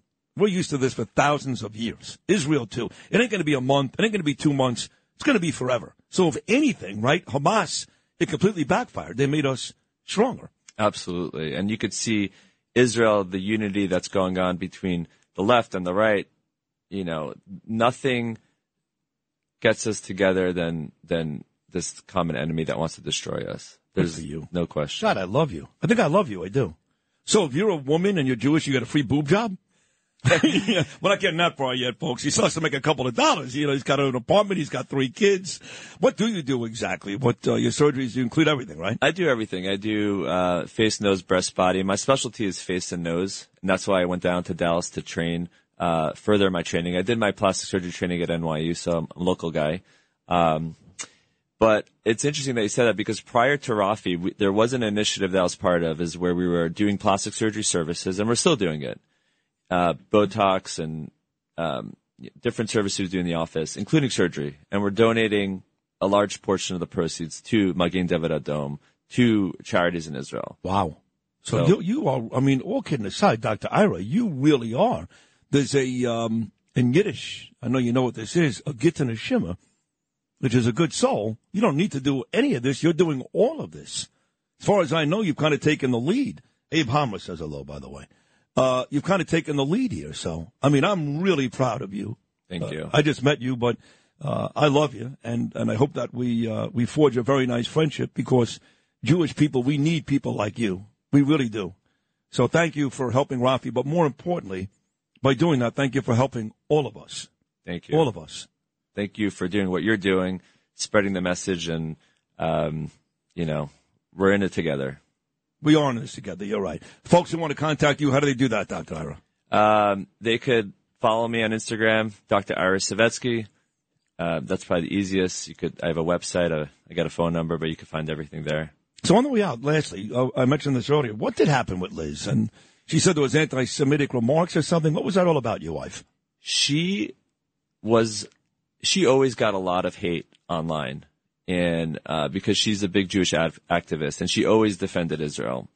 And she, when she joined the show, it just went to another level. Who was on the show at that time? It was the reboot. Now the one that just got the one rebooted. that just came out. So Ebony and those people were gone. They were Ramona, gone. The old ones were gone. They were gone. These are the new folks. The new folks. She was the first one casted. She was the first one. And they would make jokes, Jewish jokes and all that, and give her a hard time? Well, she got a ton of hate from the outside. Hey.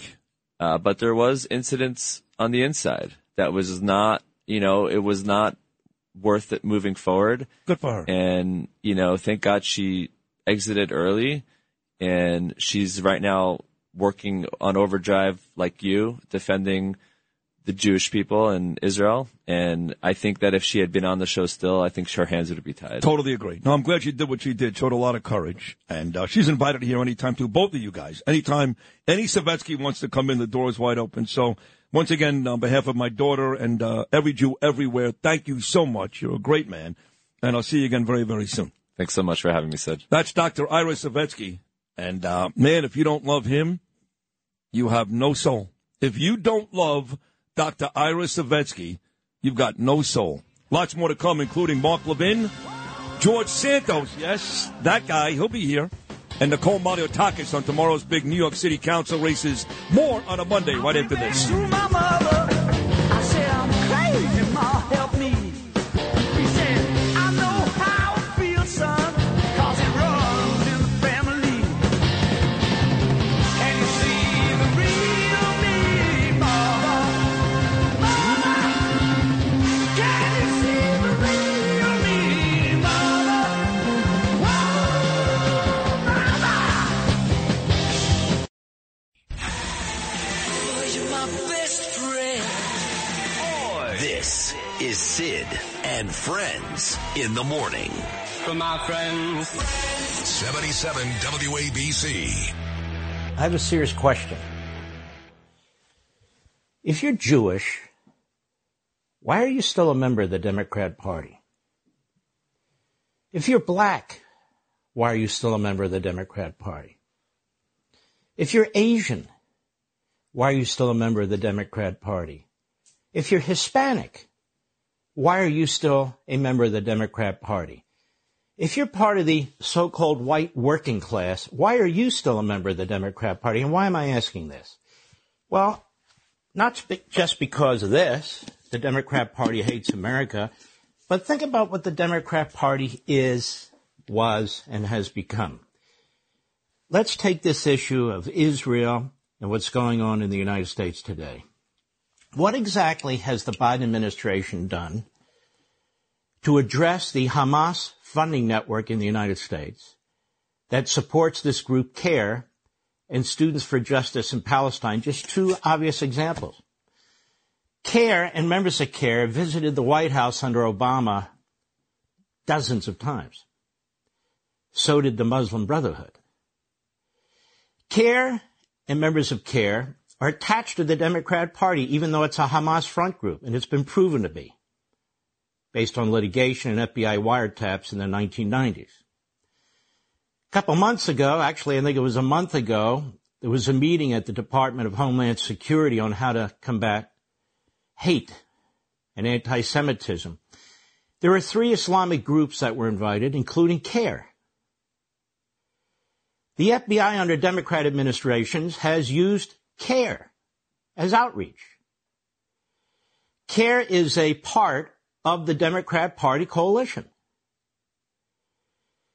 Therefore, the Hamas network is part of the Democrat Party coalition. And you see it on our streets, you see it in our universities, you see it among Democrats in Congress, you see it among media members who are also mostly Democrats. These people who are rioting in the streets and violently attacking people and carrying signs talking about exterminating Jews and on and on and on and getting rid of Israel, they're not voting Republican.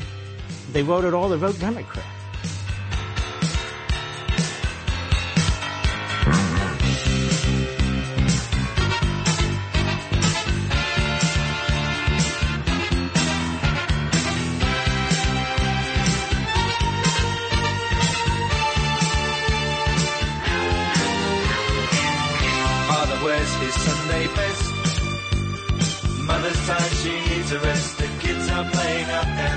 That's the genius that is Mark Levin. Levin's going to join me coming up next. I do want to send a shout out to Friday night. Me, Danielle, and Gabe made our way to the Mill Basin Deli, which is my favorite deli. Steve Sharippa's favorite deli, too. And Paul and Frankie did a terrific job there. And I had very lean corned beef, and I had potato latkes and a bowl of kreplock soup. I was so happy.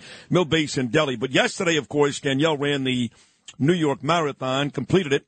Her 6th New York City Marathon, her 40th overall. She's in the city right now getting her medal engraved, and it's just an overwhelming experience. New York at its very best, and for these runners, man, I know how hard my wife trains, and I love seeing these folks. Some of them, a lot of them doing their very first ever marathon. It means a lot. It's a lot of hard work, and we had the fortunate opportunity to do it in VIP style, thanks to Tom Biggers.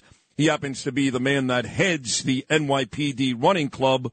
He's become a very good friend of Danielle and mine, and he's a terrific guy. And we got treated very nicely from John Jay College out to Staten Island to the city, hanging out in the Blue Line Lounge during the race while Danielle was running. And so a lot of cops there yesterday. Now, the cops did win. They take their elite runners, run them against the FDNY elite runners. It's called the Mayor's Cup, and the Mayor, Eric Adams, did kick off the race on Staten Island. I was there for that, but the cops have not won a lot lately. They did win yesterday. Congratulations to Biggers' crew and the cops on getting the win. So at one point they had both of the commissioners, and you can see the picture. It's me with NYPD Commissioner Eddie Caban and FDNY Commissioner Laura Kavanaugh. It's on my Instagram page right now. You should follow me anyway, at Rosenberg.Sydney, at Rosenberg.Sydney, me and the two commissioners. And Laura handed Eddie the Mayor's Cup, because the cops did win yesterday, and they were terrific. Chief Jeff Madry, he was there, too. A whole bunch of folks that I do want to shout out today. Again, Tom Biggers, Michael Chan, Mike Rice, Willie Cintron, Brian McGuire, Deputy Chief Jerry Dowling, Counterterrorism, Patricia McDonald. She's in our neighborhood, Lewis, and was just promoted last Tuesday. Casey Fuchs, NYPD. She runs a Silver Shield. Her dad started that with George Steinbrenner many, many years ago. My friend Ramel Chin, I love her. Max Tolentino, Tommy LaFell, Frank Sorensen, Lieutenant Adam Alusi and his dad Lenny. Lenny loves the show. John Diadamo, Alberto Aliceo, Rob Condria, Chris Kelly, Phil Sferrazza, Miguel Amorenzano, of course the volunteers as well, Michelle Irizarry, Patricia O'Brien, and Tommy Cole. Steve Sharippa was there from Sopranos and Blue Bloods. He's great. His wife Laura also completed the race. I saw Aaron Judge and Anthony Rizzo and Robin Roberts. And I did see T.J. Holmes and Amy Rollback as well. I mentioned Eddie Caban, Laura Kavanaugh, Chef Chief Madry. And, of course, I want to thank John Catsimatidis and Joe Parisi. Those guys were really generous. I mean really generous with the post-marathon buffet, which they provided to all the runners. And those runners are hungry, thirsty, tired. And to be able to go back to John Jay and have the amount of food that Christidis, John Catsimatidis and Joe Parisi gave from their hearts, was really beautiful. So thank you, John Catsimatidis, Joe Parisi, and all of Christidis. And once again, before I get to Mark Levin, I want to congratulate every one of those runners, not just the Ethiopian man and the young lady who won. She's had a big year, that lady, OVB. She's won New York and Boston this year. But every one of you runners who did that yesterday, whether it took you 3 hours, 5 hours, or 8, I don't care. Congratulations. That is an unbelievable feat, a great accomplishment, and you should all be very, very proud of yourselves. Talk Radio 77 WABC. This is Sid and Friends in the morning. 77 WABC. As president, I will be creating a Truth and Reconciliation Commission to shed sunlight on every dark and rotten corner of Washington, D.C., starting with Biden.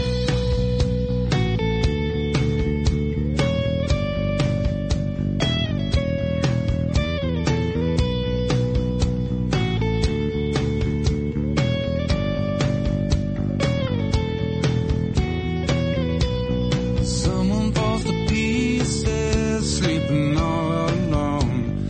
Someone kills the pain, spinning in the silence to finally drifts away. Someone gets excited in a chapel yard and catches a bouquet.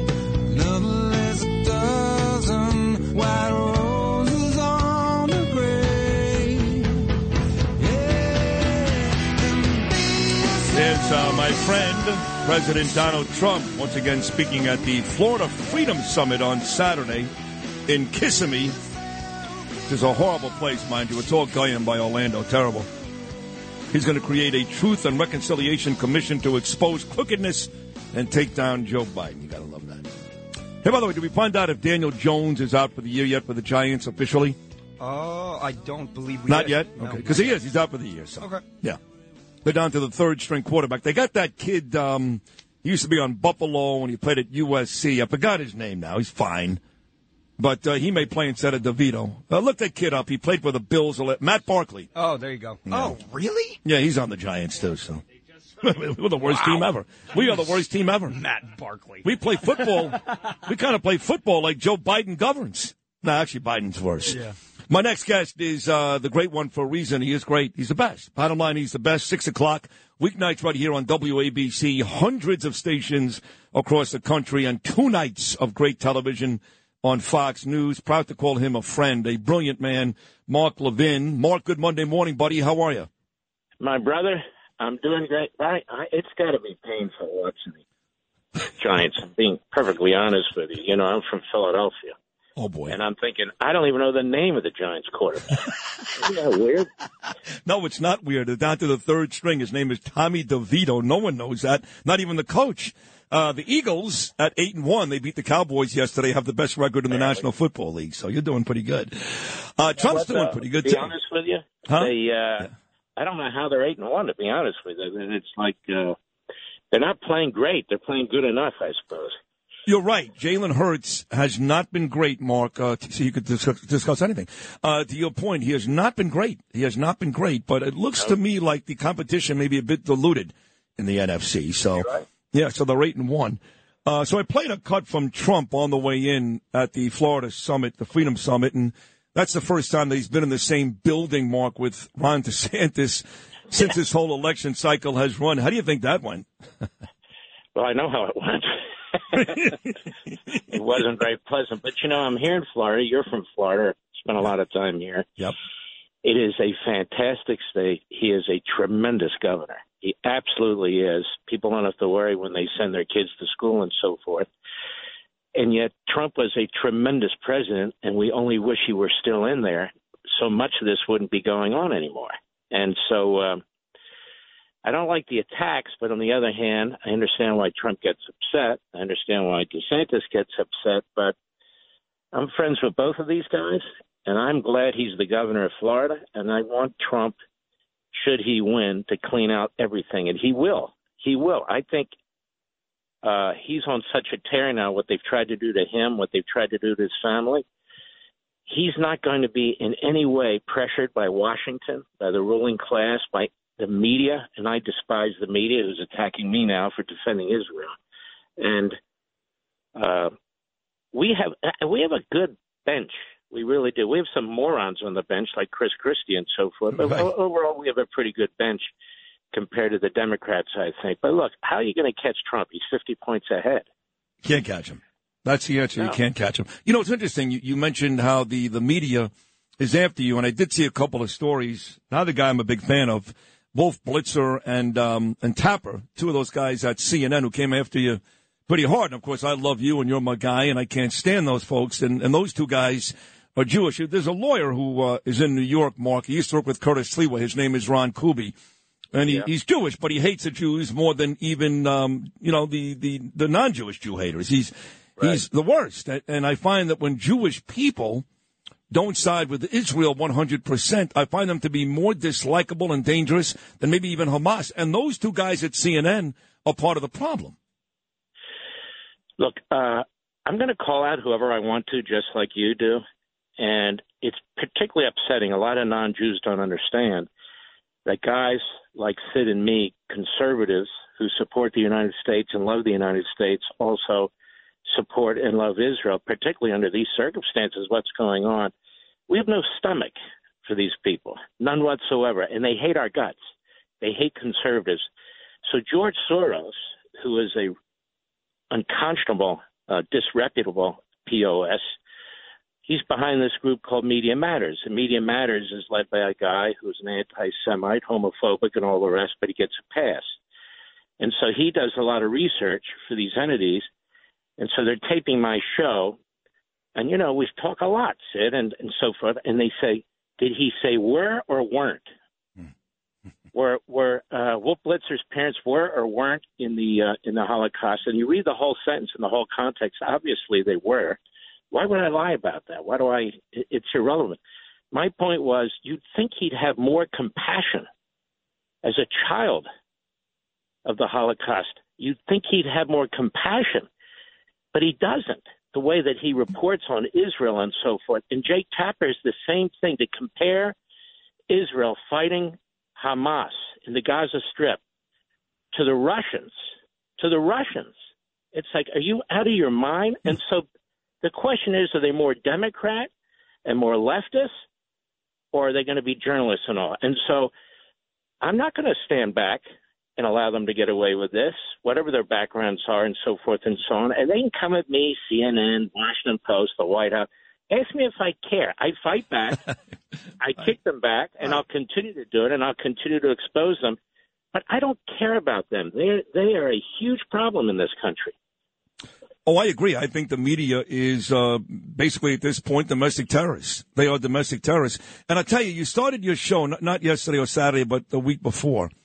And you asked this question. I thought it was brilliant. I played it already this morning. You said, if you are a Jew, why would you vote Democrat? If you're an Asian, why would you vote Democrat? If you're a Hispanic, why would you vote Democrat? If you're a member of the white, middle class working hard.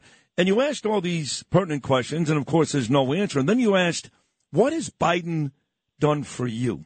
And, you're not that far removed from sending me a text from something that Tom Cotton had said, how Biden was threatening the Israelis about the whole oil situation, right after he asked Israel to pause and right after he asked Israel to kind of stand pat. So he's done three things now, which clearly show that he is not really pro-Israeli. But you ask those questions, Mark, and I don't have an answer. Why would those people vote for Democrats? I don't know. And I think part of it is the media and the propaganda. I'll give you an example. CNN is probably the worst, MSNBC, the two of them. They never provide context for anything. And so you'll never get a true historical, even recent historical account from these entities. They call the West Bank. Since 1948, it was the West Bank. Since 4,000 years ago, it was Judea and Samaria. They just regurgitate the worst elements of the Democrat Party. Do they come out and call Tlaib an anti-Semite or Omar an anti-Semite or Presley an anti-Semite? These are anti-Semites. These are Jew haters. These are Democrats. They never do that. You have anti-Semites and Jew haters at the highest levels of the Biden administration, and they'll point to Blinken and so forth, and they'll point to Malley and others. Now some of them are even resigning and exposing themselves. The Democrat Party is the only party, not the Republican Party, that has about 10% of its members in the House who wouldn't even vote for a resolution condemning Hamas. Now, can you imagine a resolution in front of the Republicans condemning the Klan? You wouldn't have any of them voting no. And so the Democrat Party has this problem. You see the anti-Semites in the street that are supported by Answer, the Hamas network, Soros groups, and so forth, and they don't give the background and the context that they're busing them all in over the weekend in Washington, D.C. And look at the crowds. Look at the crowds. And what are they saying? Are they saying a quote-unquote two-state solution, which is preposterous? We had a two-state solution. That's what Gaza was. And you see what happened. But they don't even say that. They want to destroy Israel. And so they don't go to the funding sources. They don't go to any of these. Are news organizations. And all they do is spit out their opinions and spit out the propaganda from the White House and spit out the propaganda from groups like CARE, which is another Hamas front group. And you know what, Sid? People say, why didn't people speak out in the 1930s and 40s? Well, you and I are going to speak out. Nobody's going to tell us we can't. Oh, no. I actually, days hope they would. I actually am hoping, Mark, that I, on the way home one day, happen to pass by one of these pro-Palestinian protests because I'm a Brooklyn tough guy. I'd love to fight. I'd love it. But they don't start with guys like me, but they're basically cowards. But I do want to get to Biden for a second here on the way out. You talk about the administration. Is it fair to say, look, I know Obama hated the Jews. He didn't even try to hide it. He did not even try to hide it. Farrakhan buddy, Reverend Wright buddy, sending the Palestinians pallets of cash. In fact, the last thing I think he did as president was send a pallet of cash to the Palestinians. Biden tries to hide it a little bit. He tries to. But I think it's fair to say, when you see how he's reacted the last couple of weeks since that first initial, what I thought was a pretty wussy speech, I think it's fair to say he's been exposed as who he really is, which is someone that just doesn't care about Israel or Israeli lives. Is it fair to say that after what he's said and done the last couple of weeks? In my view, yes. Because if you look at the southern border in the United States, he doesn't care about American lives either. You've got 100,000 people a year dying from fentanyl. You've got drug cartels that now have positions in every major city in every state in the country. You have horrendous inhumanity taking place on the border, rape, sex slavery, and all the rest of it. And what does he do? He does literally nothing to stop it. So if he doesn't care about 100,000 Americans every year, he sure as hell isn't going to care about the Israeli lives. And I find it ironic that he keeps talking about the Palestinians and the Palestinians and the Palestinians when the Palestinians are the ones killing each other. And that's this thing about Islamophobia. We don't have Islamophobia as some kind of systemic problem in this country. They have it in the Middle East where Muslims are slaughtering Muslims and Arabs are slaughtering Muslims. And Arabs are slaughtering Arabs. There's your Islamophobia. Yeah. They don't point that out either. No, it's not here. You never heard one. I mean, there was a little boy, I guess, that got killed in Michigan, and which is horrible. Right, one little boy. God rest his soul. It was horrible. But you're going to compare that to the thousands little babies thrown in ovens while alive, raping daughters in front of their parents, beheading children. Are you nuts? I mean, this is what they're going to compare it to? There's no Islamophobia taking place here. There's none of that. I mean, actually, if you think about it, for the president to say that, and the governor of New York has said the same thing, that is another shot at the Jews. Is it not? Yes. It's an attempt to water down what's going on. Look, the Democrat Party is nothing more than an amalgam of interest groups and communities and so forth. It has no soul. It really has no principles. And so the problem is it has these groups that are at each other's throats as under its umbrella. You'll have, for instance, union guys who are working on pipelines and oil and steel and in coal mines, and yet they back a climate change which destroys all those jobs. And yet they're all under their umbrella. You'll have a group like CARE, which is a Hamas front group, and then a group of liberal Jews who are all voting for Biden and Democrats who are absolute cross purposes. And what's starting to happen is this fabric is starting to unravel as this war in Israel has exposed at least this problem that they have. So do you believe, because the New York Times has become mostly fiction, as you know, Mark, I mean, you just can't trust anything in that paper, and they've been an anti-Semitic paper dating back to World War II, and they very rarely talk about Jewish atrocities back then, very rarely. But they did come out this weekend and say that in 5 of the major swing states, Donald Trump is beating Joe Biden, and relatively easily. If that's the case, he's already won the primary, that's over. If that's the case, it looks like he really is. I know he's in court today. He's testifying. He's looking at a little bit of jail time. It really is looking at a Trump win, yes? It's early, but I sure as hell hope so. You know, they're trying to get him convicted. So every time any charge anywhere. So anytime he runs, they can say convicted felon Donald Trump, you know, particularly in the Washington case. This man is one of the most remarkable men I've ever seen. His strength, he stands up to these people. Most people would be broken by now. I talk to him from time to time. He calls me. He's always upbeat. He says what he believes.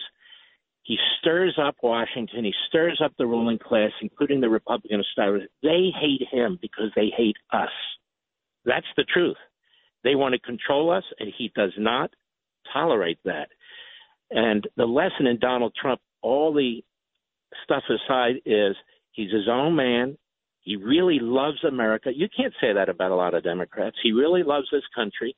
And I've noticed he's become more and more conservative as time has gone on. And not because he's an ideologue, because he has common sense. He sees what's going on. And we were at peace. We had peace breaking out in the Middle East. Now look at it. Look, it's on fire. Look at Russia and Ukraine. Look at China's going to invade Taiwan. Look at our southern border. Look at our economy. Everything's gone to hell. Because they wanted to destroy what Donald Trump created, because Donald Trump was a great president. That's the facts. So on the way out, I read something this morning. This is the great Mark Levin. He's the best. 6 o'clock weeknights here on WABC all over the country. 2 shows on Fox News, which are great, mind you. I never miss them. The Democrats, you're welcome. The Democrats in today's New York Daily News are admitting they're scared to death after this latest New York Times poll. But I asked somebody this earlier in the program, what are they going to do? I mean, if I hear the name Michelle Obama one more time, I'm going to puke. But the truth is, Mark, if she runs, that will keep me up at night. That will keep me up. I'm worried about that one. Outside of that, whether it's Gavin Newsom or any one of these folks, they don't have a chance. So what could they possibly do, the Democrats, if they've lost all faith in Joe Biden? What could they do before 2024? Let me tell you about Michelle Obama. The more she talks, the dumber she sounds to me. So she has people write these books for her. She does these little sound bites and so forth. Let her run. We shouldn't be scared of any of these people. By the way, along with the fact that she doesn't sound all that bright all the time, she's made a bunch of racist comments along the way, right? And that's the thing. And now his position, Obama's, which is basically more kneecapping of Israel as he did when he was president of the United States. And keep some in mind with Biden, by the way, your earlier question. Almost all of the senior anti-Israel types that Obama has are with Biden. Secretary of State was Biden's deputy Secretary of State. This guy Malley, who's a Marxist pro-Iranian who was negotiating on our behalf against Iran, Biden picked him up. This guy Sullivan, Biden picked him up from Obama. So Obama's basically running the Biden administration. And Biden, for all of his talk, remember it was Menachem Begin who let him have it when Biden was the chairman, I think, of the Foreign Relations Committee. And Menachem Begin said, basically, I paraphrase, this Jew will not get on his knees to beg you for anything. Wow. We've defended ourselves before and we'll defend ourselves again. People forget, Begin stood up to Biden, Netanyahu standing up to, by the way, that's why they hate Netanyahu and they hate Trump, because these are two guys that know what they need to do, and they will not cave in to the – look, if you have a two-state solution, that's Israel's final solution at this point. These countries have a lot of arms, they have a lot of power, and I'd like somebody to explain to me, Sid, what would this Palestinian state actually look like? Where would it be? Are they going to have arms? Are they going to have an air force? Can they have missiles? I mean, we can't even control the Gaza Strip. We're going to control a fully sovereign state that will have all kinds of weaponry from the Chinese and the Russians and the Iranians. This is crazy. This is nuts. It is crazy. It is nuts. And this is where we are. Donald Trump can't get back fast enough. And I can't thank you enough. I really love you, man. I mean, again, radio, TV. You look, Mark, you got to keep talking. You're one of our few hopes out there. I find myself every morning I come and I say, Justin, what did Levin say yesterday? Just find it. I don't care if it's on radio, TV, in his house. Just effing find what Levin said, because you become that important. You've always been important, but even more important now. And I love you. Thank you very much. Can I say something real quick? Sure. There's a reason you're number one in New York. You are fantastic. Oh my you God. really are fantastic. And I appreciate you, buddy. And God bless everybody in New York. Coming from you, that just meant the world to me. God bless you, too. I love you, Mark Levin. Thank you. You too, Thank buddy. you. How about that on the way out for Mark Levin, huh? Somebody get me a Marlboro Light? I'm going to start smoking again. 6:04 tomorrow morning. Oh, yeah. You know we're here. You make sure you get that right now, Justin. Mark Levin. God, he knows. Not only that, it's going to be a T-shirt. I wore my Kelly Ripper. There's a reason why you're number one T-shirt to the gym on Friday. I want Mark's picture of his face in the corner, like at the breast area. That was very nice. He's the great one, and that was very, very sweet. Mark Levin. All right, we've got a big hour to come. I think George Santos really is calling in, which will be great. I'm dying to talk to George. George came up big, showed some heart on Friday for this kid, Rafi, too. The final hour of Sid and Friends in the morning. About to come your way.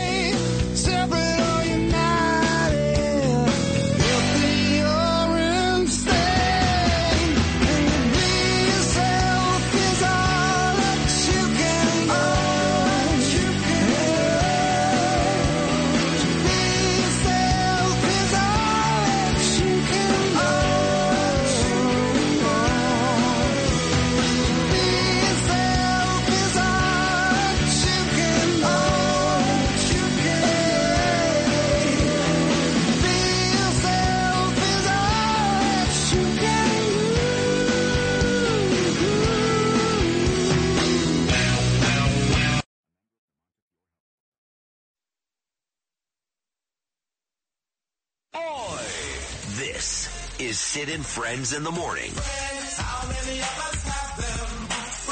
77 WABC.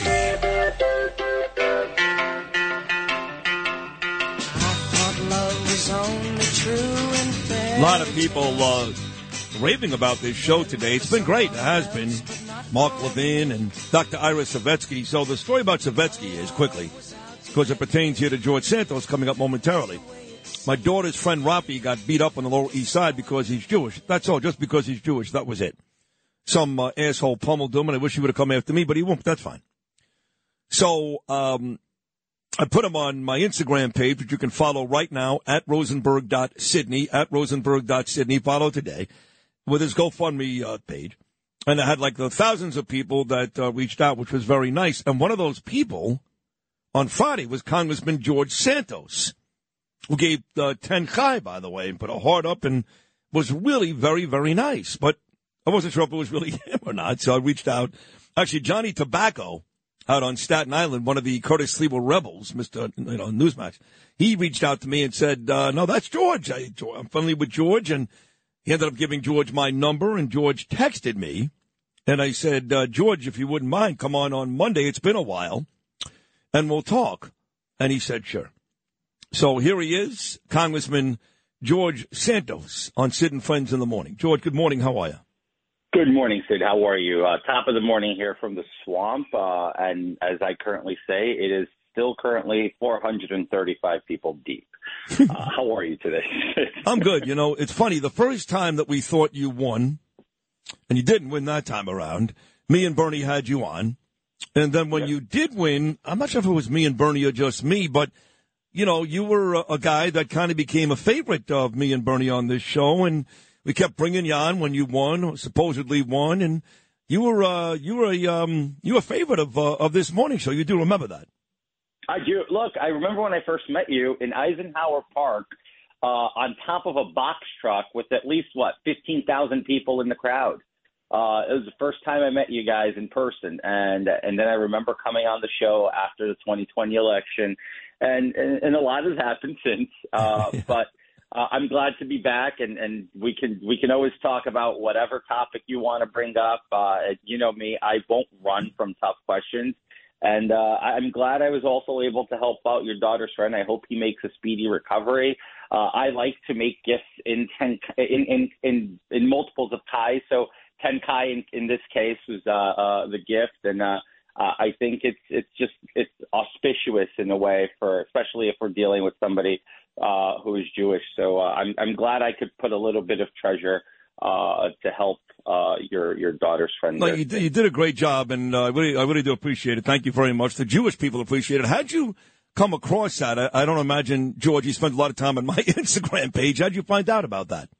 So it was just a momentarily pause of like chaos on Friday, and I sat down and I'm waiting to go on this Zoom. So I'm just scrolling through Instagram and I saw the picture and the story, and then you can't. It's really hard to ignore a bloody face. So I said, "Lou, what's this about?" And then I start reading it, and I'm like, and I'm trying to click on the link. I'm like, I hate Instagram sometimes because they don't let you click. So I had to go through the tedious task of copying the whole text, pasting it, then copying the link, putting it on a browser. But I wanted to get it done because my ADD self would have forgotten if I didn't. So I totally did it right on the spot. It was great. No, really, that was very, very nice of you, George. Very, very, very nice. This is Congressman George Santos here on Sid and Friends in the Morning. So I was making an argument a couple of weeks ago for you, actually, because, you say you'll answer any... Yourself, Sid. Yeah, no, it was. Because, and it came from John Tobacco, too. He actually started the argument, and I just kind of moved it along, and he was right. The whole, let's expel George Santos, and whatever they're accusing you of doing, and of course you've got a case. We'll get to that just very, very shortly.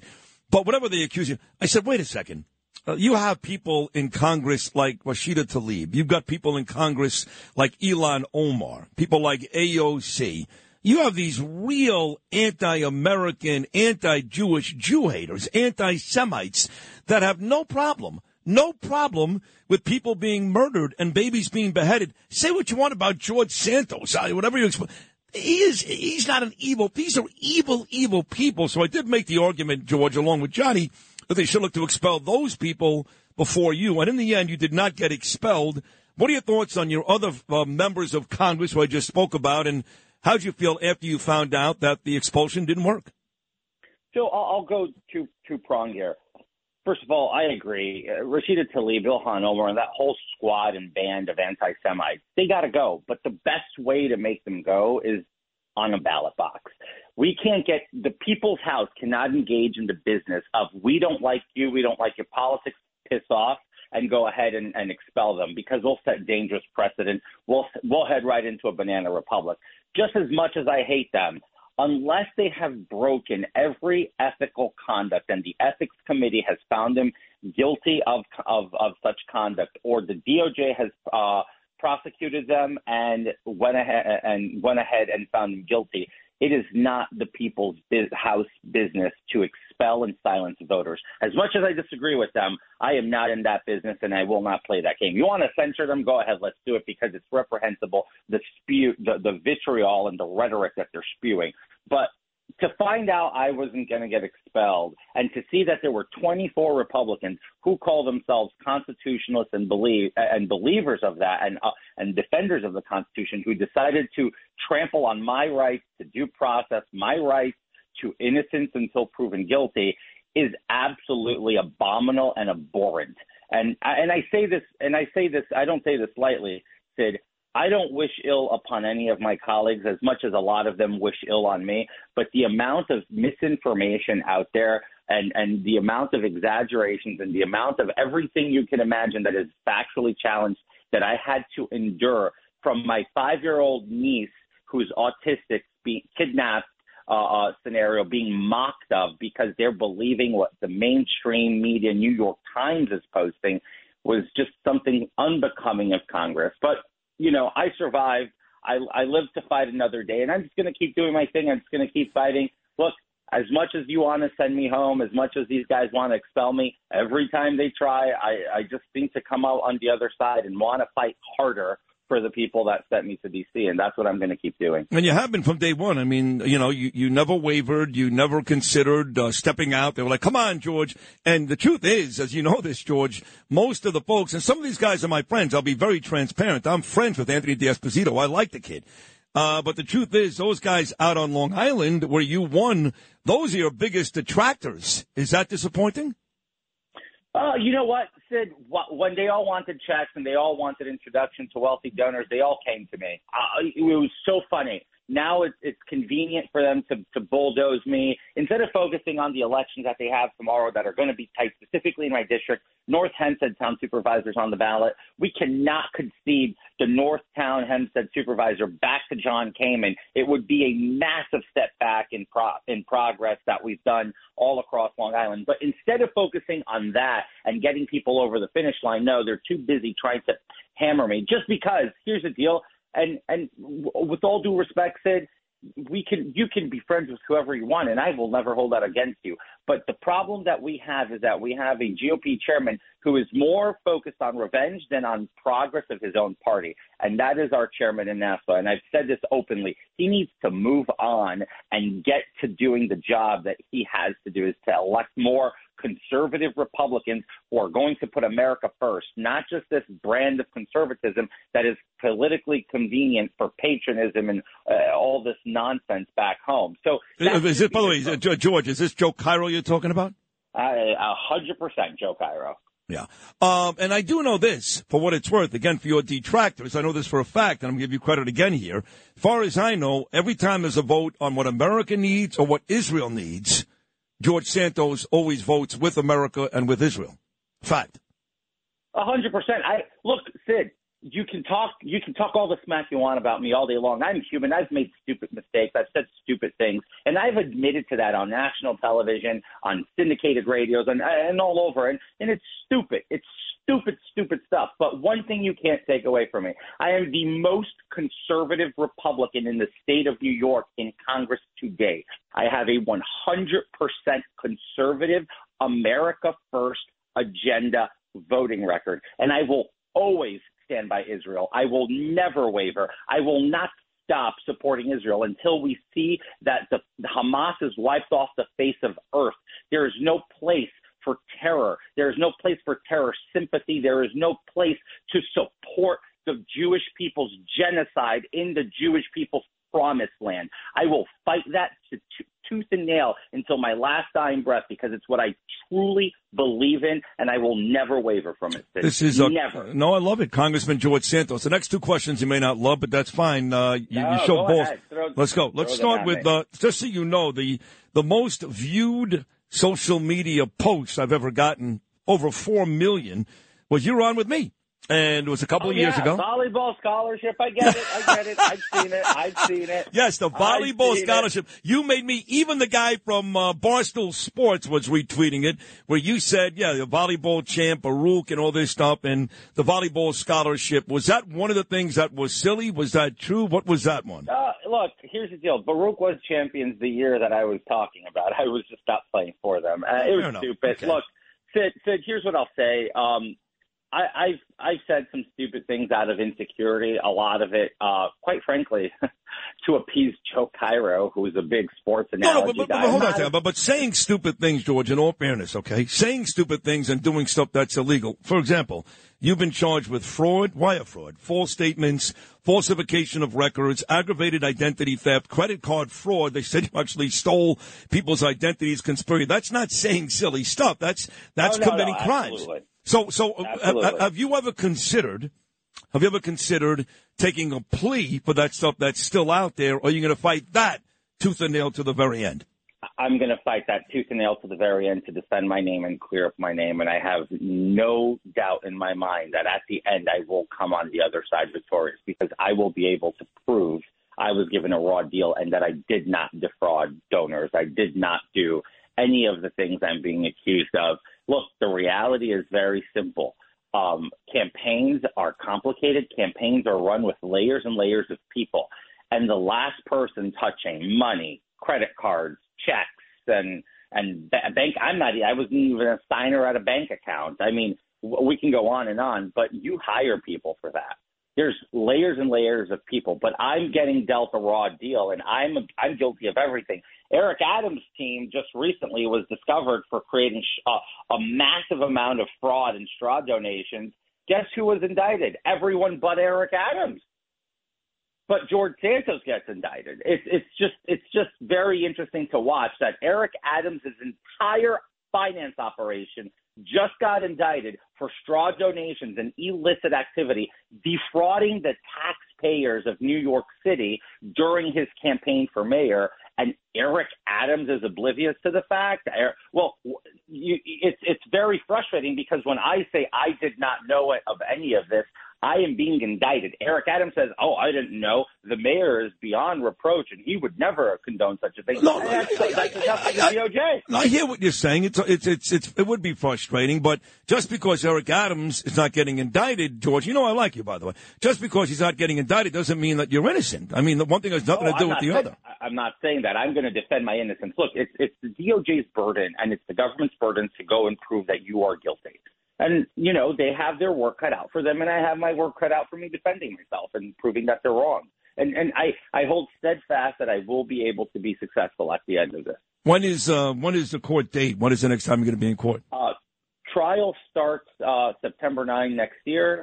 We have a status conference coming up December 11th. And is there anybody in that group, that caucus, those guys that are in and around you that actually are siding with you, that are saying, "Hey, George is innocent of this"? Because I don't hear a lot of that. And that's got to be frustrating as well. It kind of seems like you're fighting this on your own. Is there anybody out there that says, "Hey, George is getting a raw deal"? Any of your buddies in politics?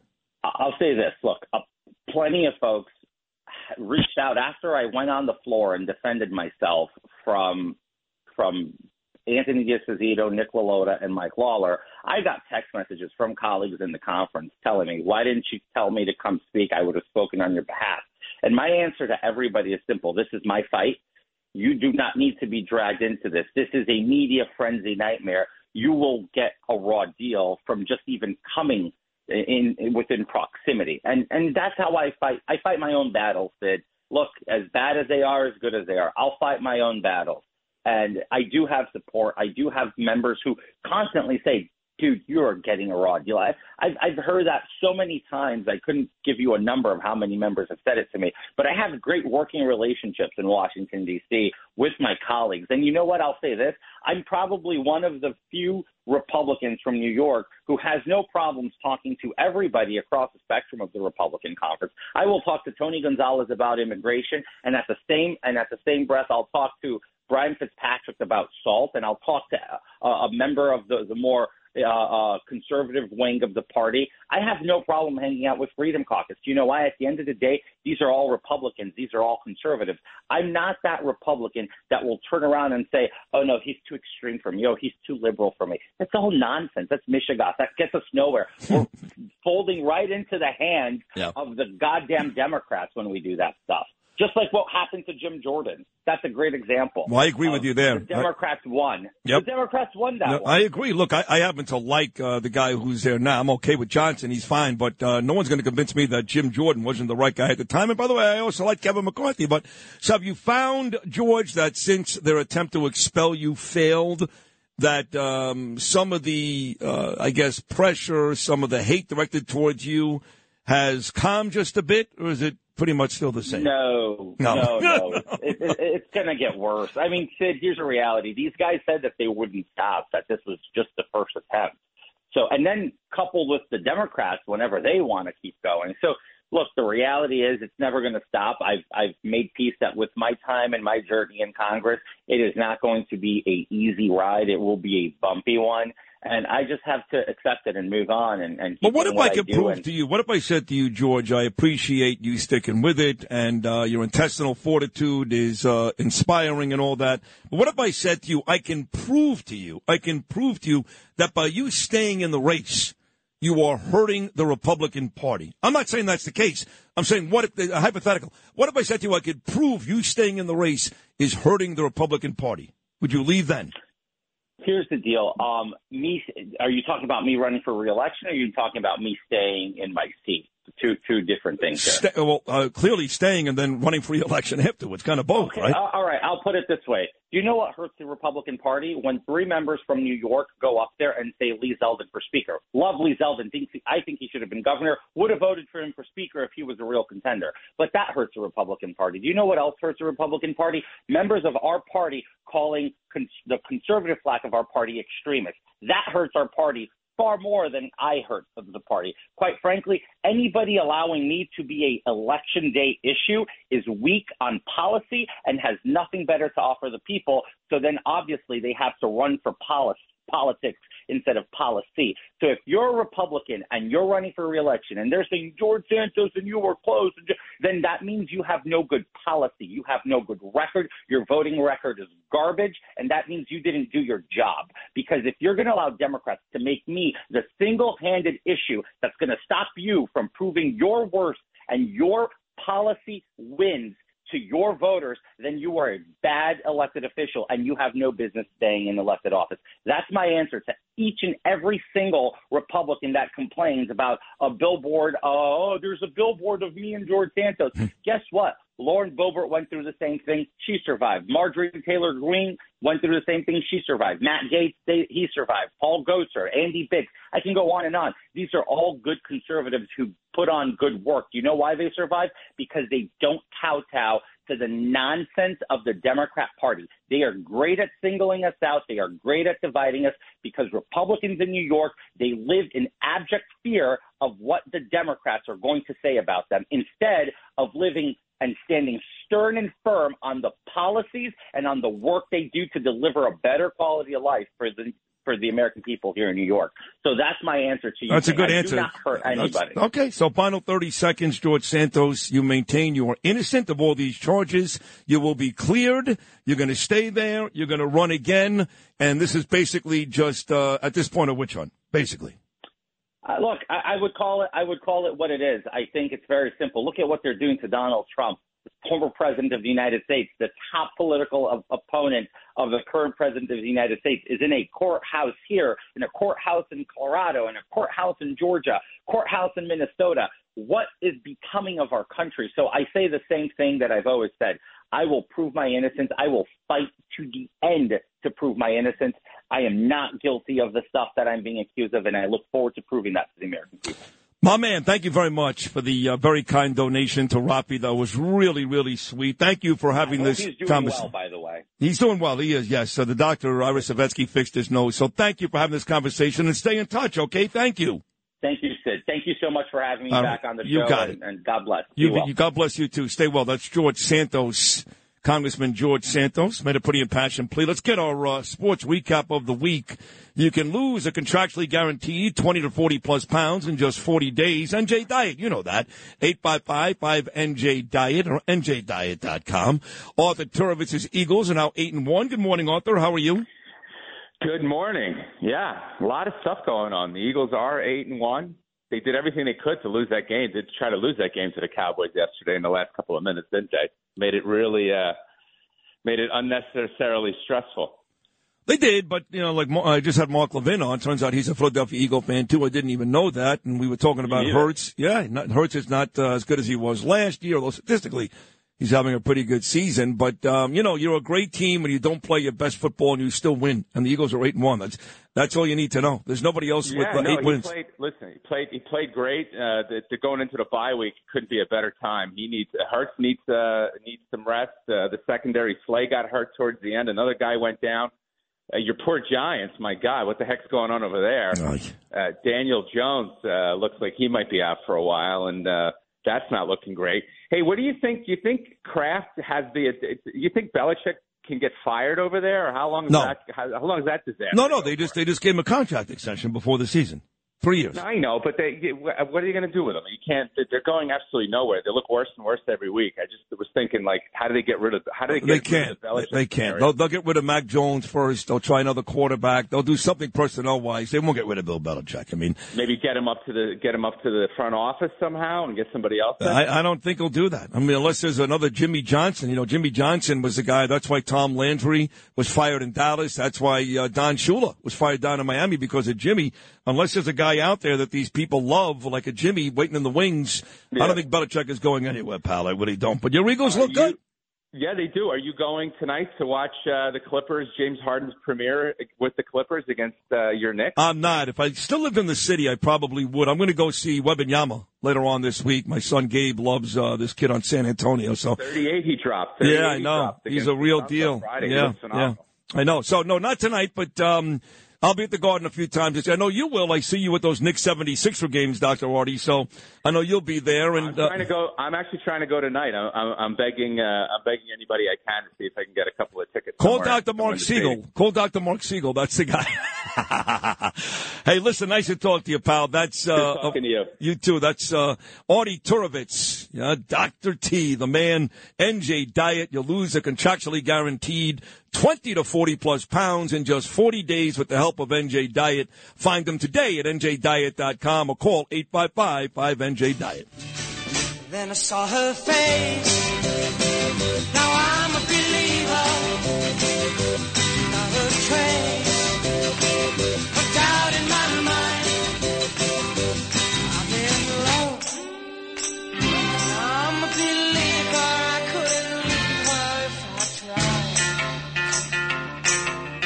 I thought love was more or less a given thing. Seems the more I gave, the less I got.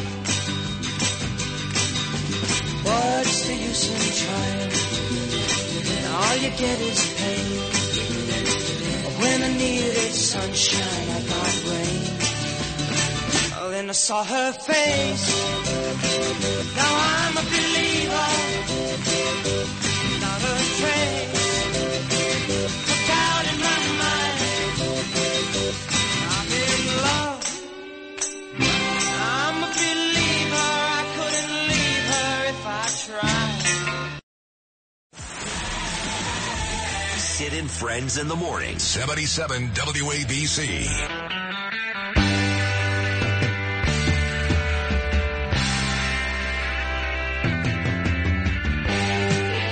That great interview with George Santos was brought to you by Pete Morgan and the fine folks at Peerless Borders. Check them out today, peerlessborders.com, paviliontankless.com. They do build the world's best borders. Here's some more Glenn Frey on his birthday.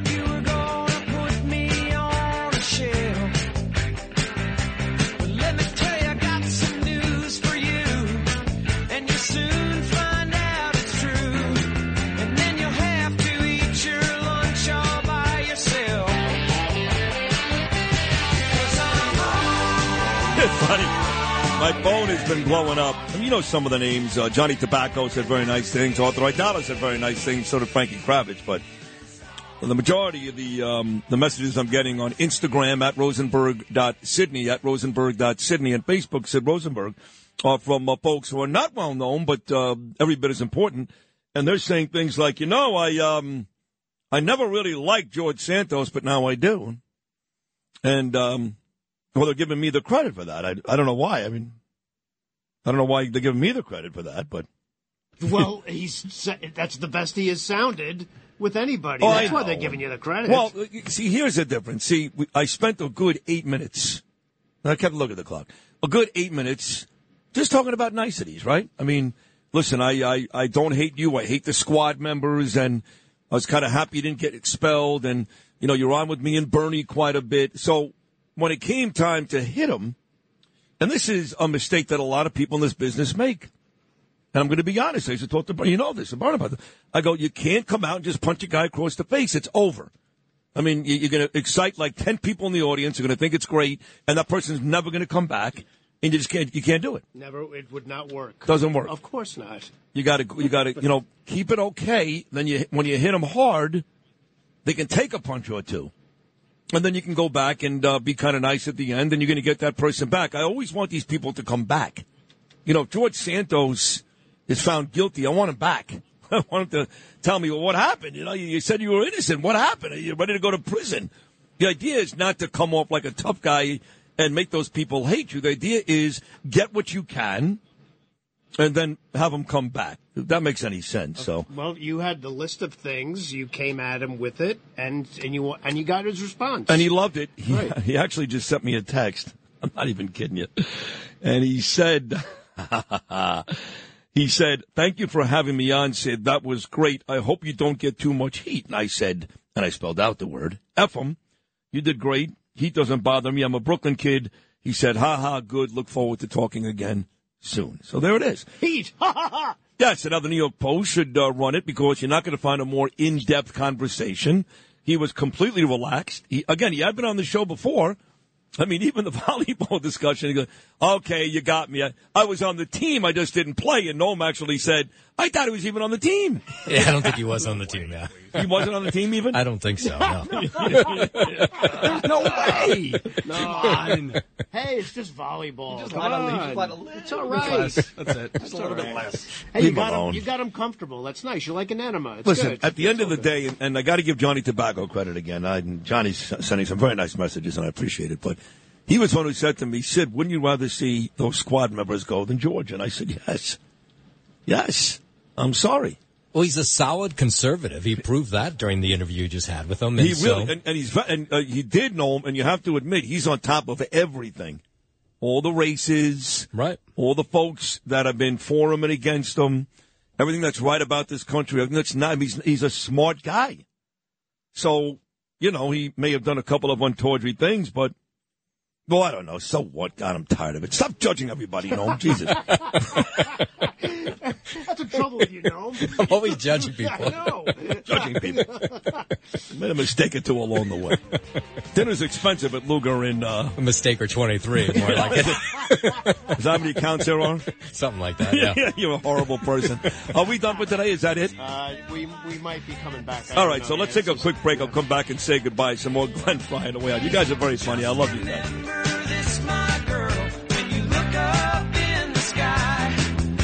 See the stars and still not see the light. That's right. And I'm already gone. And I'm feeling strong. I will sing this victory song.